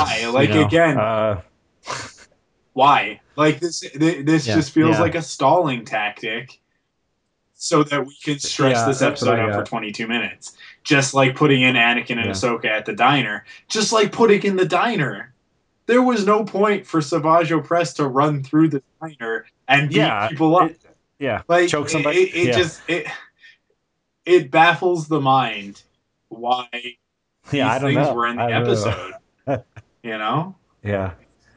So I don't know. Lotho Minor, it kind of gave me the I kind of was reminded of I think it was Raxus Prime and the Force Unleashed, kind of that junk, fiery, burning. The original junk planet, Ord Mantell, which we had that hellish appearance. I think the first time we ever really get to see Ord Mantell or get the explanation of it is in Shadows of the Empire. Particularly in the video game on the N64, you get to go to Ord Mantell and as Dash Rendar. Yet another junk planet in the Star Wars universe. A perfect place for a Sith to hide. Okay, there you go. I don't know. That's all I can get. I'm reaching here. Out of the garbage slithers Morley, a peculiar Anna Condon, who offers to guide Savage through the treacherous junk world. The snake-like creature claims to have heard old legends of a horned man much like Savage. With no other leads, Savage reluctantly follows the alien. And again, this is where it kind of just really drops off for me. I'm like, oh, you got to be kidding me. Now we got a stinking snake talking. I'm like, oh my gosh. It's like Disney, like a bad Disney cartoon or a nightmare or something. I'm like... It really took me out of the story. Not like I was fully invested in the story at this point, but this really just pulled me out. I'm like, oh my gosh. I mean, if it had been a character that didn't talk, that would be more interesting. If it was an actual creature, like if a sinister looking snake creature, like and something that looks a little bit more alien and less like just a snake with bubbly eyes.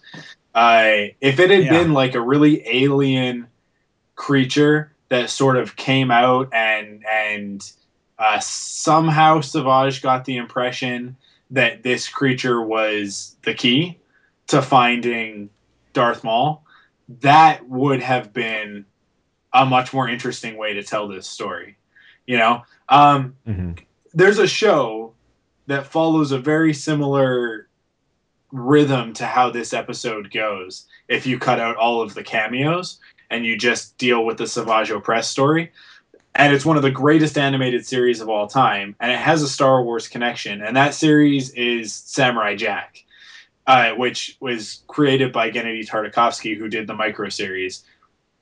And that show was a show where nothing would happen in an entire episode. And our character would just go from one place to another place on his journey to find a way back to his home, to the past, because he's a samurai flung into the future where a Japanese demon has taken over the entire planet. So that way of telling a story, what I just said, where, you know, like this creature that we don't even talk to and Savage doesn't even have to say a thing to it, or maybe one line, or, you know, preferably nothing. That could have been an interesting story. Like there's your nugget of what could have been in this episode. Can you imagine if this episode would have started just with Savage on this planet? We don't need to know why he's here. We already understand why he's here because we know what his quest is. We don't need to hear any of the backstory of him getting there. We don't need to see anything. We don't need an explanation of anything. We know he's there. He's got the talisman that's going to lead him to Darth Maul. If anything, you just remind us of those little plot points in the crawl, and then just the whole episode silent, like no dialogue, until you get to the very end, and Darth Maul is just this babbling wreck of a man that's just completely broken. And so you've had an entire episode of like nothing, of no dialogue, of not hearing anything, and just visually getting a story, and then just bombarded with the insane rambling of a just completely broken individual. That would be powerful storytelling. Right? Like that's something that you could do to me, that you could take 22 minutes, not tell any story, and then get to it, and I would go, oh, that's why it was like that, you know? But in order to do that, you'd have to cut out all of the cameos. You'd have to make Morley not a speaking character, and you would have to rely solely on the visuals. Now, this is Star Wars we're talking about. We're on a flaming junk planet. I'm pretty sure they could have pulled that off, you know. And I'm visuals. I'm pretty sure that Dave Filoni could do it, and he could do it incredibly well. And that would be a wicked tribute to the Micro series and to Gennady Tartakovsky. I mean, heck, bring in Gennady Tartakovsky to direct an episode of the series, you know, and to put his stamp on this version of the Clone Wars. Do something like that, you know, like if we're gonna do different stories every week or every couple of weeks, push the envelope a little bit, you know, kind of like they did in the first season. The first season really pushed the envelope of what kind of a story you could tell in Star Wars. And I feel like at this point, we've just reverted back to telling the stories that Star Wars stories tell. Now, the Clone Wars is no different than the comic books or the novels or any of the other expanded universe stuff. And there's not necessarily anything wrong with that. It's just that it was so much better. They were doing so much more with it. Even like last week is an example of them doing more with that story and those characters within the world of Star Wars and that format than they have before, you know? And then to just kind of revert back to, not even revert back to, I mean, like, I'll say right now, halfway through this recap, this is the worst episode of the series. Yeah, you said that earlier to me before we started. You know what? Previous to this, I probably would have thrown out Blue Shadow Virus as one of the worst. But I'll say Blue Shadow Virus isn't a bad episode. I just don't like it. Right? Like, it's just not my taste. But there's some really great stuff in Blue Shadow Virus. There's more great stuff in that episode than there is in this episode. And I'm going to say in the entire 2 arc, even though we haven't seen the second half. Because it's just, I don't know. I think that we've been set up for disappointment with the hype and everything leading up to this. But it doesn't help that they're really just sort of stretching it out and milking it for 2 weeks worth of ratings. You know? Yeah, this is just a season finale. It's not a 2-parter. It's a 1-part because it's all going to come next episode. But I just, like I said, I just hope that we're in for a big treat, and I hope it's not like the Chewbacca of last year. But yeah, this snake thing, like I said, it pulled me out. It's like it didn't even look like it was animated. It looked like a 6-year-old was drawing. I mean, it was just a big, circle with a couple eyes. There was nothing. It just didn't work. There was nothing Star Wars about this character. He was literally just a talking snake with googly eyes instead of snake eyes, right? Like I think one of the reasons why you keep sort of going, I feel you leaning back towards Disney is because this character is literally Kaa from the Jungle Book. Kaa, yeah, I was gonna say Jungle Book. Other than the fact that he doesn't do little hypnotizing eyes and he doesn't speak with that to his S's. He is the character of Kaa from the Jungle Book, right down to the way that he looks. Yeah. But they just put his eyes on little tiny stalks, gave him little googly eyes, and sort of segmented. I mean, not even sort of segmented his head out, because Kaa has a segmented out head, right, in the way that character is drawn. But I mean, like, this just, I'm sorry, like, I really don't want to be this negative because I love the Clone Wars, and I just. Going back to what I said, the whole thing that I said at the beginning of the episode about the whole Topher Grace thing, I respect what these guys do, and when they are at the top of their game, it transcends Star Wars, TV shows, and animation, and becomes something else. It's just fantastic, amazing storytelling, and it does what the best parts of Star Wars do. Of what Empire and Return of the Jedi and A New Hope do when this show is at its peak. But this episode is just so lazy to me that like I can't let it go. It's such a disservice to the rest of the series. What if, like, here's the thing, what if the whole hype of Darth Maul coming back has actually gotten some new viewers to tune in this past week? What if that's the case? I'm sure right? it did. Like, I'm exactly. Sure it did. Like it's not a stretch to say that is in fact the case. And if you're a listener listening to Frontlines for the first time because you've just watched your first episode of the Clone Wars and you want to know why everybody thinks the series is so great, because you've heard things about it, and then you finally thought, oh, Darth Maul's going to be on it, I'll give it a try. And then you're looking for answers, and this is the place that you've come to. Write us an email so that we can discuss this a little bit more, because I'd love to get that perspective. But nothing reeks of laziness more to me than the fact that this species is called an anacondan. They yeah. Well, look at the name, Morley. Look at the name, Morley. It's moray eel, but they put an L in there. Like anacondan. I will give you that Admiral Trench's character design from 2 seasons ago he's from season 2, right?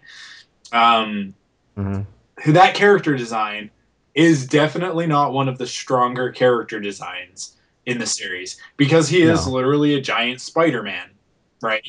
Like he's literally a big anthropomorphic tarantula. But his name, Admiral Trench, is kind of a little bit bordering on clever. You take the word tarantula and you just break it down to trench.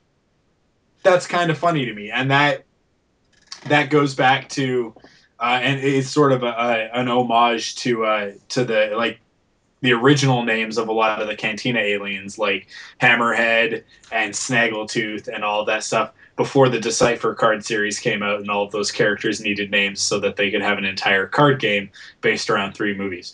And we started getting the essential guides to species and blah, blah, blah. And we found out that, well, in fact, that Hammerhead is an Athorian named Moman Nadan, and he's a rebel spy, and now we have a whole backstory for the character. But in the 70s and the 80s, those species were called silly names, right? I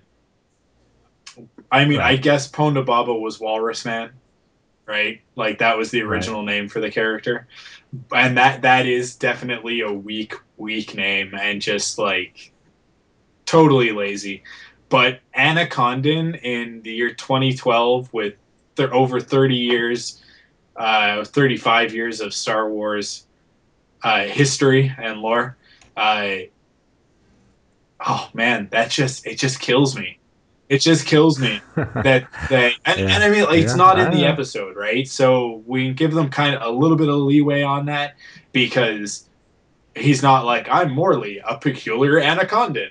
Right? Like, he never says that. This is only for the benefit of us reading the recaps, the episode descriptions and stuff.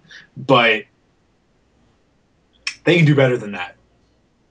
Right? Like you can do better than adding 1 letter onto a species name and calling it an alien. Making a snake talk and giving it googly eyes. But well, we got more of this too. Morley leads Savage past several of Lothal Minor's threats, like the massive mechanical fire-breathing monsters or the fiercely territorial Junkers. The Junkers surround and attack Savage, but he easily slashes through the native scavengers with his double-bladed lightsaber. When acid rain begins to fall, Savage and Morley duck into a nearby shelter. So, who are you looking for? Come on. My brother. I've been searching for him. Does he look like you? Have you seen him? No. I just heard stories about a horned man.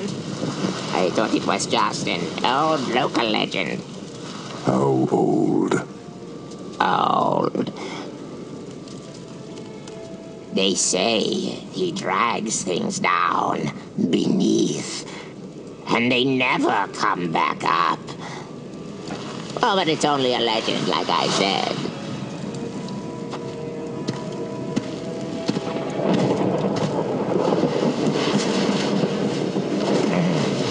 Acid rain. It'll melt us down if we don't find shelter soon. Over there. Man, the planet's so bad it even has acid rain. But here's the one thing I'm going to say that I did like. There's a few things, but one thing that I kind of appreciated was he was fighting these junk dealers, which, okay, whatever. They just wanted him to fight. We need to have some kind of action in this episode because we don't have any. But they do pay pretty good attention to detail when the animators they put a lot of detail into the fight. Let me just say that because the spins. Savage at one point he actually passed the lightsaber behind his back, and you actually see it. So I mean, I appreciate what they do with that, with the lightsaber fighting, and kind of the attention they put into some of that detail. Just like I said, you see the lightsaber spinning and going behind the back and stuff like that. But and again, here we got Morley, and it's almost like he was like a Yoda type character. You know what I mean? Like just as somebody that shows up and starts talking and wants to be the buddy and help out. It was a Yoda type moment. But we find out that he's got other things going on besides just helping out Savage. But again, it just I don't even want to. I don't even want to keep going. Let's just keep going. I just want to say really quick, the acid rain was a cool thing because you're on a junk planet, so the acid rain's obviously going to be terrible because these fire-breathing monsters are just spewing smoke and CO2 and all sorts of chemicals into the air. So the idea that the acid rain would be so bad that even a character like Savage Opress has to duck into cover. And the lightsabers have never looked as good as they did in this episode. So I will give them that.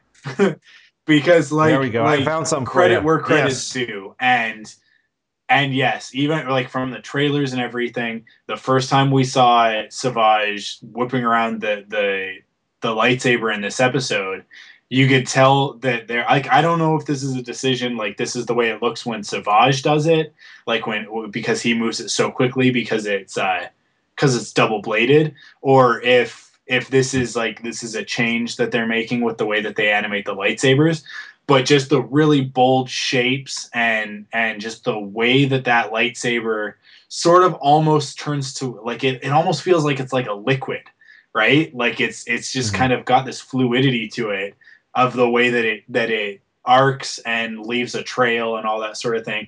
Better than they've ever done it in the series before, and they've done some awesome stuff with the lightsabers. Oh yeah. Now that I talk about it, it does kind of remind me a little bit of the way that they looked in Crisis on Naboo, and with the battle between Dooku and Anakin. That episode and that battle had just a little bit of a different feel to the lightsabers than I think that we've seen before. So I'm going to go out on a limb and say that this is a change that they've made to the way that they animate those. From the technical point of view, like the technical animation, the way that the lightsabers trail and that sort of thing, to give it a little bit more of a stylistic view of it. So just so it's kind of like I think so that it's its own thing. It's not exactly the same as the movies and all that sort of thing. So definitely liked it. I definitely found some. Yeah. Hey, we found something we liked. I like it. There we go. I don't even have to play devil's advocate anymore. I got you turned. Inside the shelter, Savage's amulet begins to glow again. This gives him hope, but that hope quickly turns to despair when the shelter contains no trace of his brother. Savage concludes that Mother Talzin has betrayed him and led him to a dead end. Just then, Morley springs a trap that drops Savage into a deep pit. The treacherous creature is pleased with himself. He's lured another victim.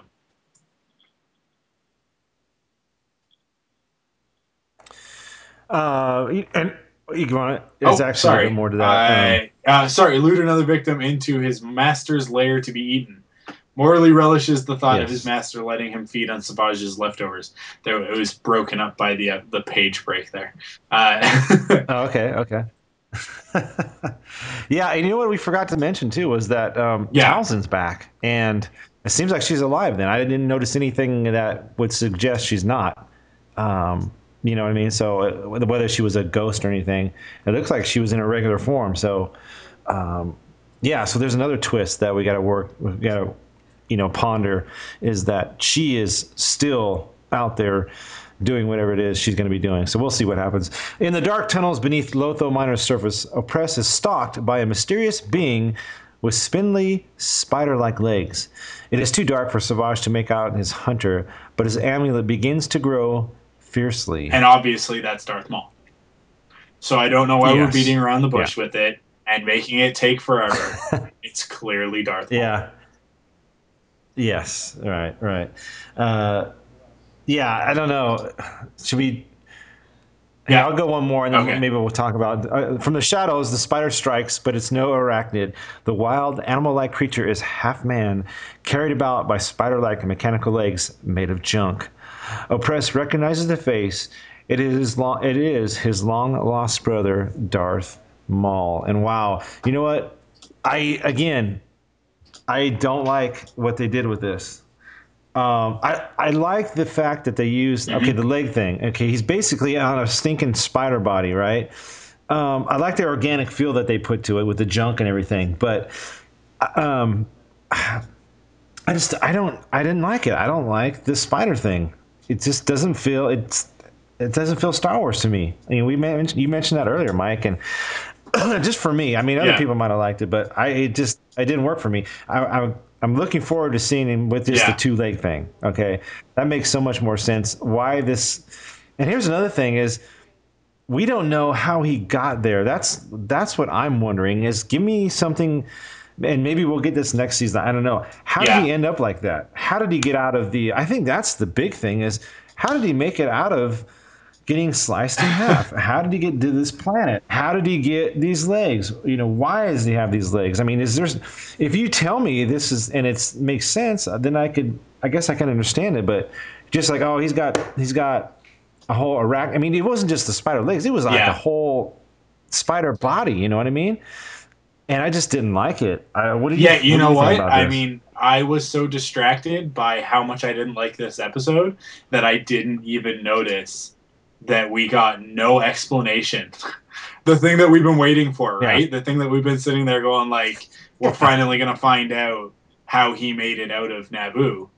And the whole episode, I think I was leading up to it going, clearly, he fell down the reactor shaft, fell into some garbage, and got hauled away with the rest of the junk. Which is very Star Wars, because I just quoted Star Wars. Paraphrase Star Wars, at least. So, you know what? If that was the case, then I can start to go, okay, he's used the Force. Maybe Mother Talzin, comes to him in a vision and helps him survive or something like that. But now, unless we're going to see it next week, in which case we're going to eat up precious time in an episode where we need to deal with the fact that him and Obi-Wan are going to fight each other, which they really should just fight for 22 minutes, in my opinion. The first 5 minutes should be, much like the last 2 seconds of this episode is go fight him. The first 5 minutes should be Obi-Wan going, I'm going to go fight Darth Maul now, okay, guys? And then the next 18 minutes should just be him fighting Darth Maul. That's it. He fought him longer in episode 1, so it should be a 1 hour episode, and they should just fight for an hour. But just go. But I don't think that's what we're gonna get. Yeah, I don't know. That's what was more intriguing to me was how he got to this point. But again, I didn't like it, and I can't wait to see him next week and back in just. Well, we thought we were going to see him with the two legs. So Maul is clearly mad, gaunt, starving, and feral. The former Sith apprentice has been living in squalor and filth for over a decade. His mind is as broken as his body. He has no idea of who he is, of what he once was. Savage tries to focus his brother's attention, but to little avail. When Savage asks who did this to Maul, however, the half-Sith comes to his senses. He knows he wants one thing, revenge against the Jedi. And I tell you what, that's the part that I loved. I mean, you get Sam Witwer starting to voice this thing, and you're like, well, that really brought me back in. I was like, wow, I'm liking this now. And, just the pain and the suffering and he has gone mad. That's all he's been thinking about is getting back at Obi-Wan Kenobi. So that was the obviously the high point. I mean, it was all in the last minute, but I loved seeing that, and it kind of gives me a little hope as to next week. So go ahead. Okay, finish it up or in the Jedi Temple on Coruscant, Yoda senses a deep disturbance in the Force. He warns Obi-Wan Kenobi that Darth Maul has returned.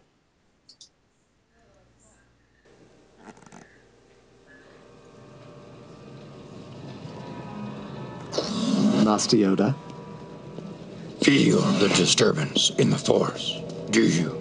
Yes, Master. Fear you are in danger. I do. From the dead, an old enemy has awakened, seeking vengeance. An old enemy? Killed your master many moons ago. He did.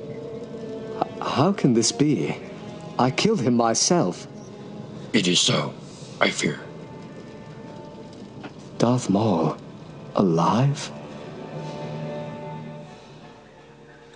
Thus sets us up for next week's big matchup. And man, I'm really, I have no idea where this is going. I don't know what we're going to see. I mean, we've seen a little bit of preview, and we'll get to the preview here in a second. But just please, I hope this is what we've all been waiting for, and I hope this was just like, I don't know. I'm just hoping that next week we're going to get some really just kick-ass stuff. You know what I mean?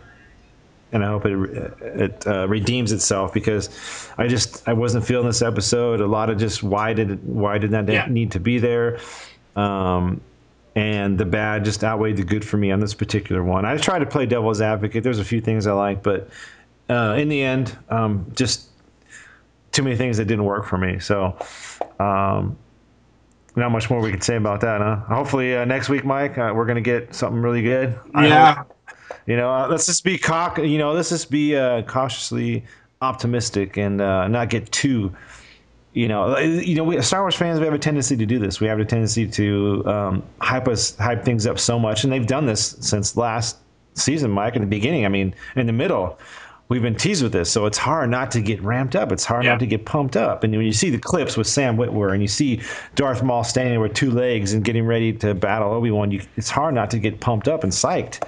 So I just got to learn how to just kind of bring it down a little bit, and hopefully I get shocked and surprised, and next week we'll be glowing with just happiness of what we've seen. So that's what I'm hoping for. Yeah, I mean, I hope this kick right in the gut next week. I'll always want an episode to be better than I think sometimes they come out.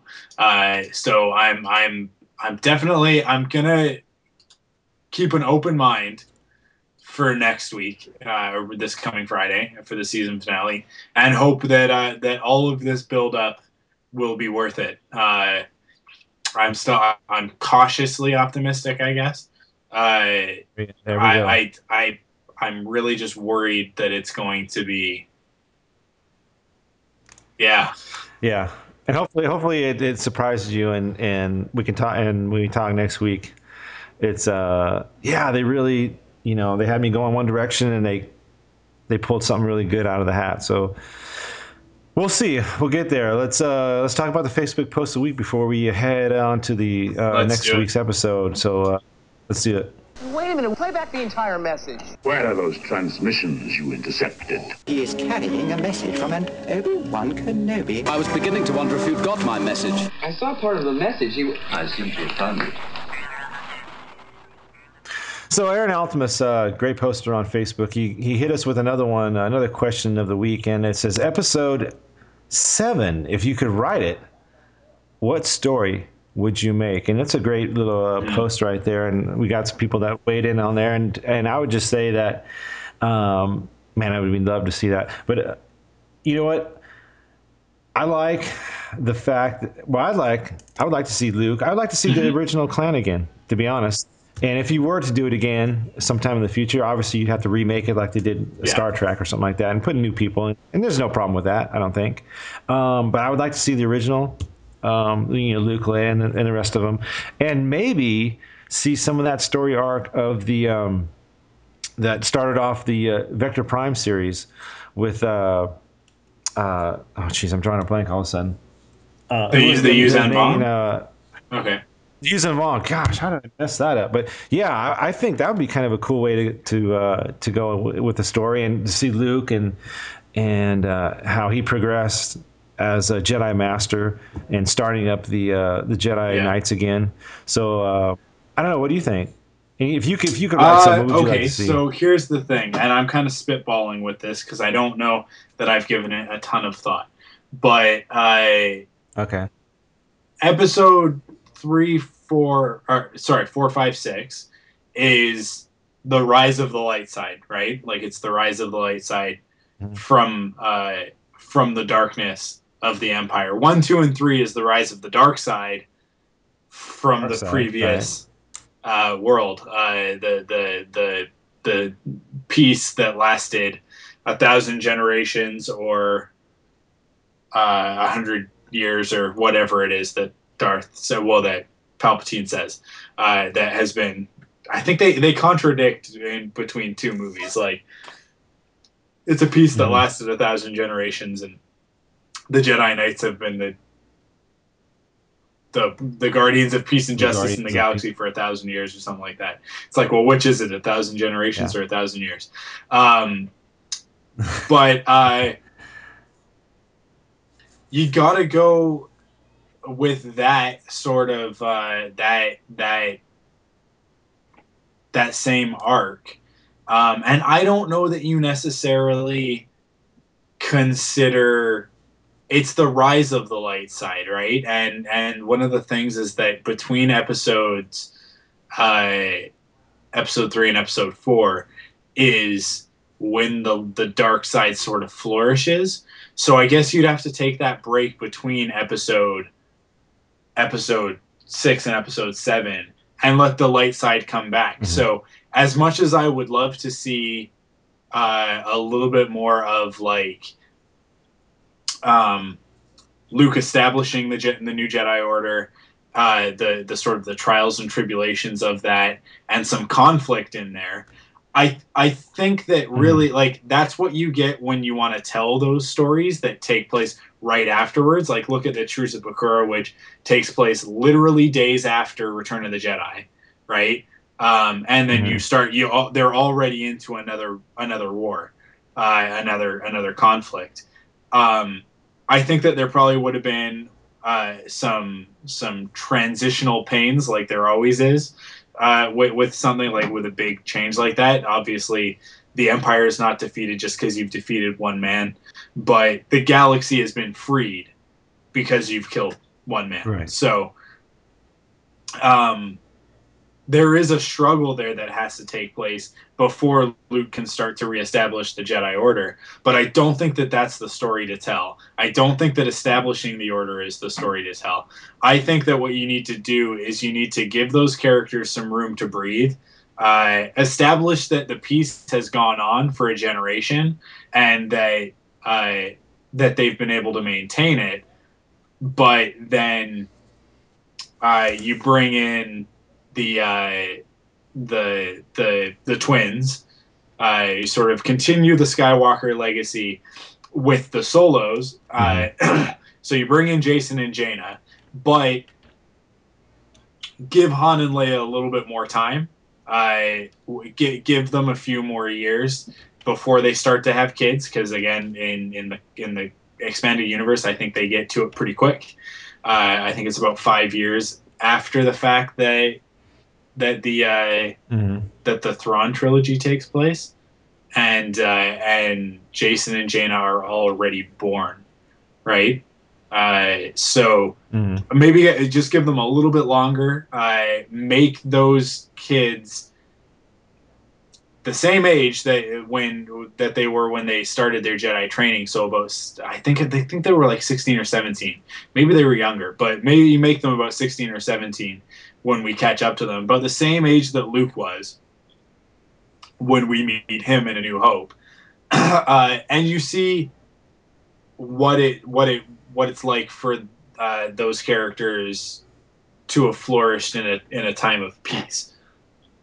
So you start there, and then you build a conflict from there. So I don't know what that conflict would be, if it would be the Yuuzhan Vong. I think that's maybe a little bit too dark for a movie series to go. That definitely sort of has its place in the novels, and there's some really great stories in there. But that threat is a little bit too all-encompassing and a little bit too overwhelming, I think, for the movies. And it's not very relatable. It's very science fiction. It's not very science fiction fantasy. Because sci-fi fantasy, like all fantasy at the root of it, has all of these really relatable things. The hero always has to be an everyman, and it has to be a conflict that's overwhelming, but that's surmountable. The Yuuzhan Vong, one of the things that was so devastating about those characters is that, like, and about that threat, is that they couldn't defeat it. Like, even at the end, they didn't defeat it. And this is spoilers for everybody. Xenoma Sekot, the living planet, didn't even defeat the Yuuzhan Vong, essentially convinced the Yuuzhan Vong to stop fighting, right? So we've been talking forever tonight, so my voice is getting a little bit hoarse now. So I'll just leave it where I just said, and that, like, that's a starting point, and I think that the story has to be a new threat rising, more than likely from one of Luke's own Jedi, one of his early students. I think would be a great place to have that, and kill Luke in the first episode, which is sacrilege to everybody else. But I think you got to kill Luke, just like you kill Obi-Wan. And then Luke, it needs to come full circle, because the Star Wars saga is cyclical. Like, that's the way it goes. What happens in the in episode 1? Qui-Gon Jinn dies, right? Like, the Jedi who could solve all the problems and has all of the answers needs to be killed right from the outset. And I think that's one of the biggest failings of the expanded universe as it currently stands, is that they are so afraid of killing actual important characters. Yes, okay, Chewbacca was killed. Yes, Anakin Solo was killed during the battle with the war with the Yuuzhan Vong. Chewbacca is not a consequential character. He is completely inconsequential. He is Han Solo's sidekick. We love him. He's great. He's an important part of the Star Wars universe, but his stories don't shape the direction of the galaxy like Han, Leia, and Luke do, right? Like and Anakin and Padme and Obi-Wan. Those characters shape the course of the galaxy with their actions. Chewbacca's just along for the ride, right? Like that. So you kill him. It's sad. He's a classic character. He's from the original movie, so it's a big deal. But at the end of the day, it doesn't really affect anything other than, like, it affects Han Solo and it affects his storyline. So that's definitely an angle. I don't know that Han and Leia are really in these movies, the 7, 8, and 9 all that much. Again, like, maybe you kill them off too. You know, if it's another Rise of the Dark Side, you gotta establish those stakes really fast.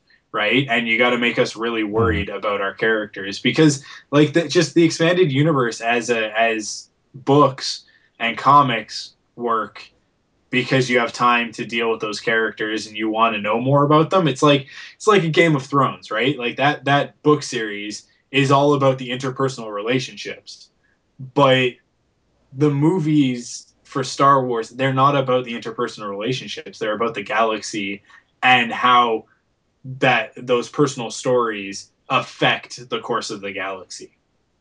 Luke's story is a very personal story. Han and Leia's story is a very personal story, but that story directly influences the course of the galaxy, right? So it has to have that same weight to it. It can't just be, you know, Han and Leia with a bunch of kids running around the galaxy looking for intergalactic babysitting services, you know, like, you can't have those ties. There's a reason why in most stories you separate your hero from his family, from everybody that he knows, right? Lord of the Rings, Frodo doesn't have a family, right? He lives with his uncle. Spider-Man, his parents are dead, and you kill Uncle Ben in the beginning, right? Luke Skywalker, he lives with his aunt and uncle, and they get killed, because it frees your characters up to go and find their destiny and do that. So if the story is going to be legacy based,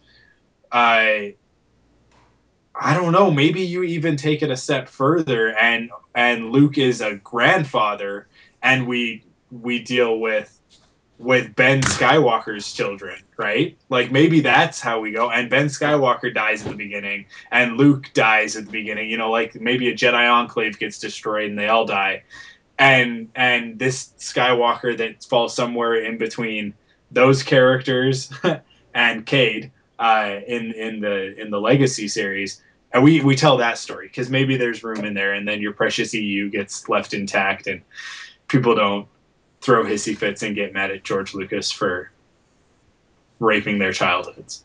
Yeah. Yeah. No, I like the fact that well, actually, some guys agree with you in Facebook, and in that, you know, Eric points out that you would start with the Solo twins. As Padawans, Tim Garachi, he mentioned the Yuuzhan Vong as well, that it'd be a good opponent, and you could change it from the Sith. And that kind of makes a little sense there. Matt Campbell says something about Heir to the Empire. Luke meets Mara and Thrawn. And then Jason Hunt also said something about the Thrawn trilogy. So there's just a few posts or replies on Facebook on where some of these other folks would like to see it if it was ever made. And you know, Lucas says he's never going to do it, but you never know. It could get passed on to that story. Just else, wraps up way too nicely at the end of Return of the Jedi. You know, just way too nicely. Mm-hmm. Yeah. There's lots of room to tell stories in the Star Wars universe, but I think the Skywalker saga is done at Episode 6. Yeah.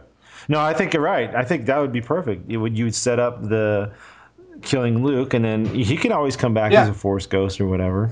You know, so it's not like you're losing him and he's going to be gone. So that's what's going on Facebook. Always some good conversation going on over there. So thanks to Aaron Altimus again for a nice question. So let's get into next week. We're going to finish it up next week, and we're finishing up with Revenge. This is the big one, and we'll see how it goes. Savage and Maul are now reunited. Pursue Obi-Wan Kenobi in search of revenge, and the Jedi Knight finds himself forced to unite with a surprising ally to defend against the deadly siblings.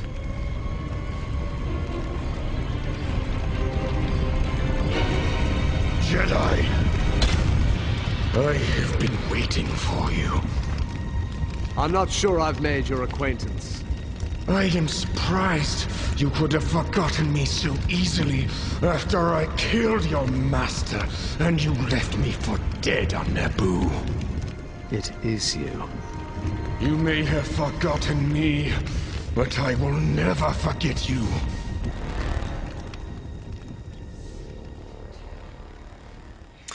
And you know what piqued my interest when reading the description, Mike, is the surprising ally. So that's why I get back to Asajj. I'm thinking, you know, is she going to have something to do with this?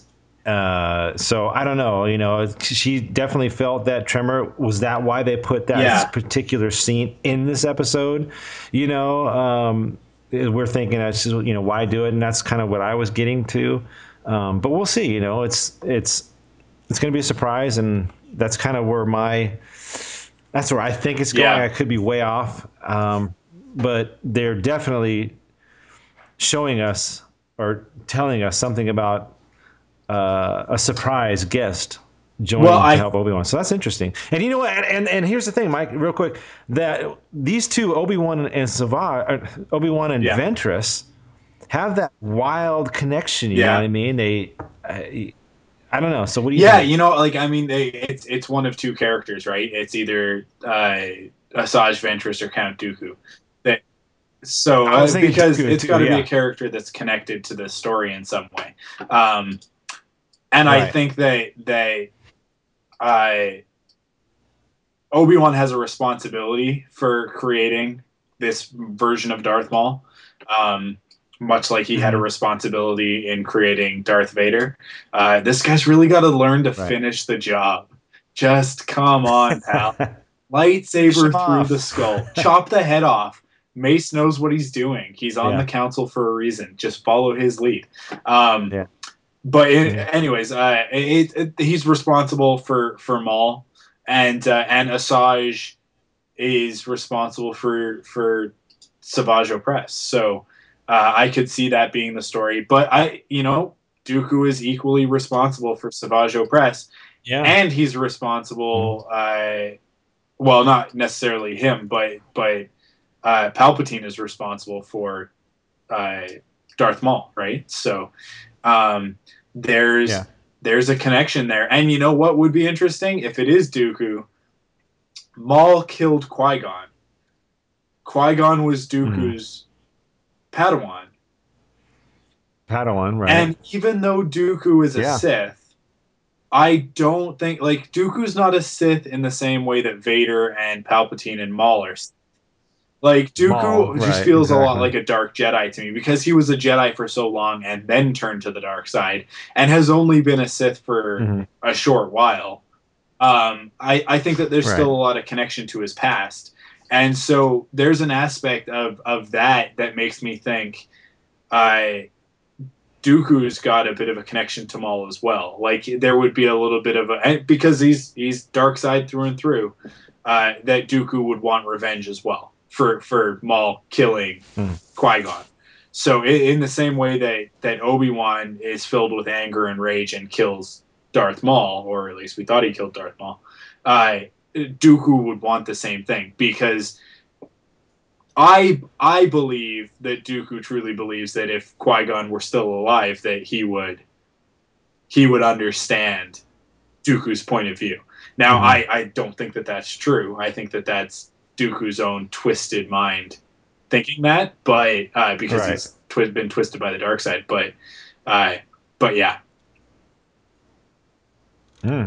Yeah, I know. I thought the same thing. It's either Ventress, or, again, like you said, it could be Dooku as well, and that would be a kind of a neat little trick too. Yeah, either way, some surprises coming. So we'll see what happens on Friday. So that's going to do it. That is it for this week. Finally, we got it. Thank you for sticking in there with us all the way to the end. It was a long episode this week. Lots to talk about. But as always, thank you for listening. Don't forget to check us out online at www.clonewarspodcast.com. You can follow us over on Twitter, username Clone Wars. That's twitter.com/Clone Wars. And jump on Facebook and join our page and our group, facebook.com/Clone Wars Podcast. You can mail us and complain about the length of this episode and be rambling on and on about things unrelated to Star Wars by mailing us at mail@clonewarspodcast.com. And don't forget to go see John Carter this week. There you go. There's it. We're going out with that. Yeah, we will see you guys next week to discuss Revenge. Yes, see you next week.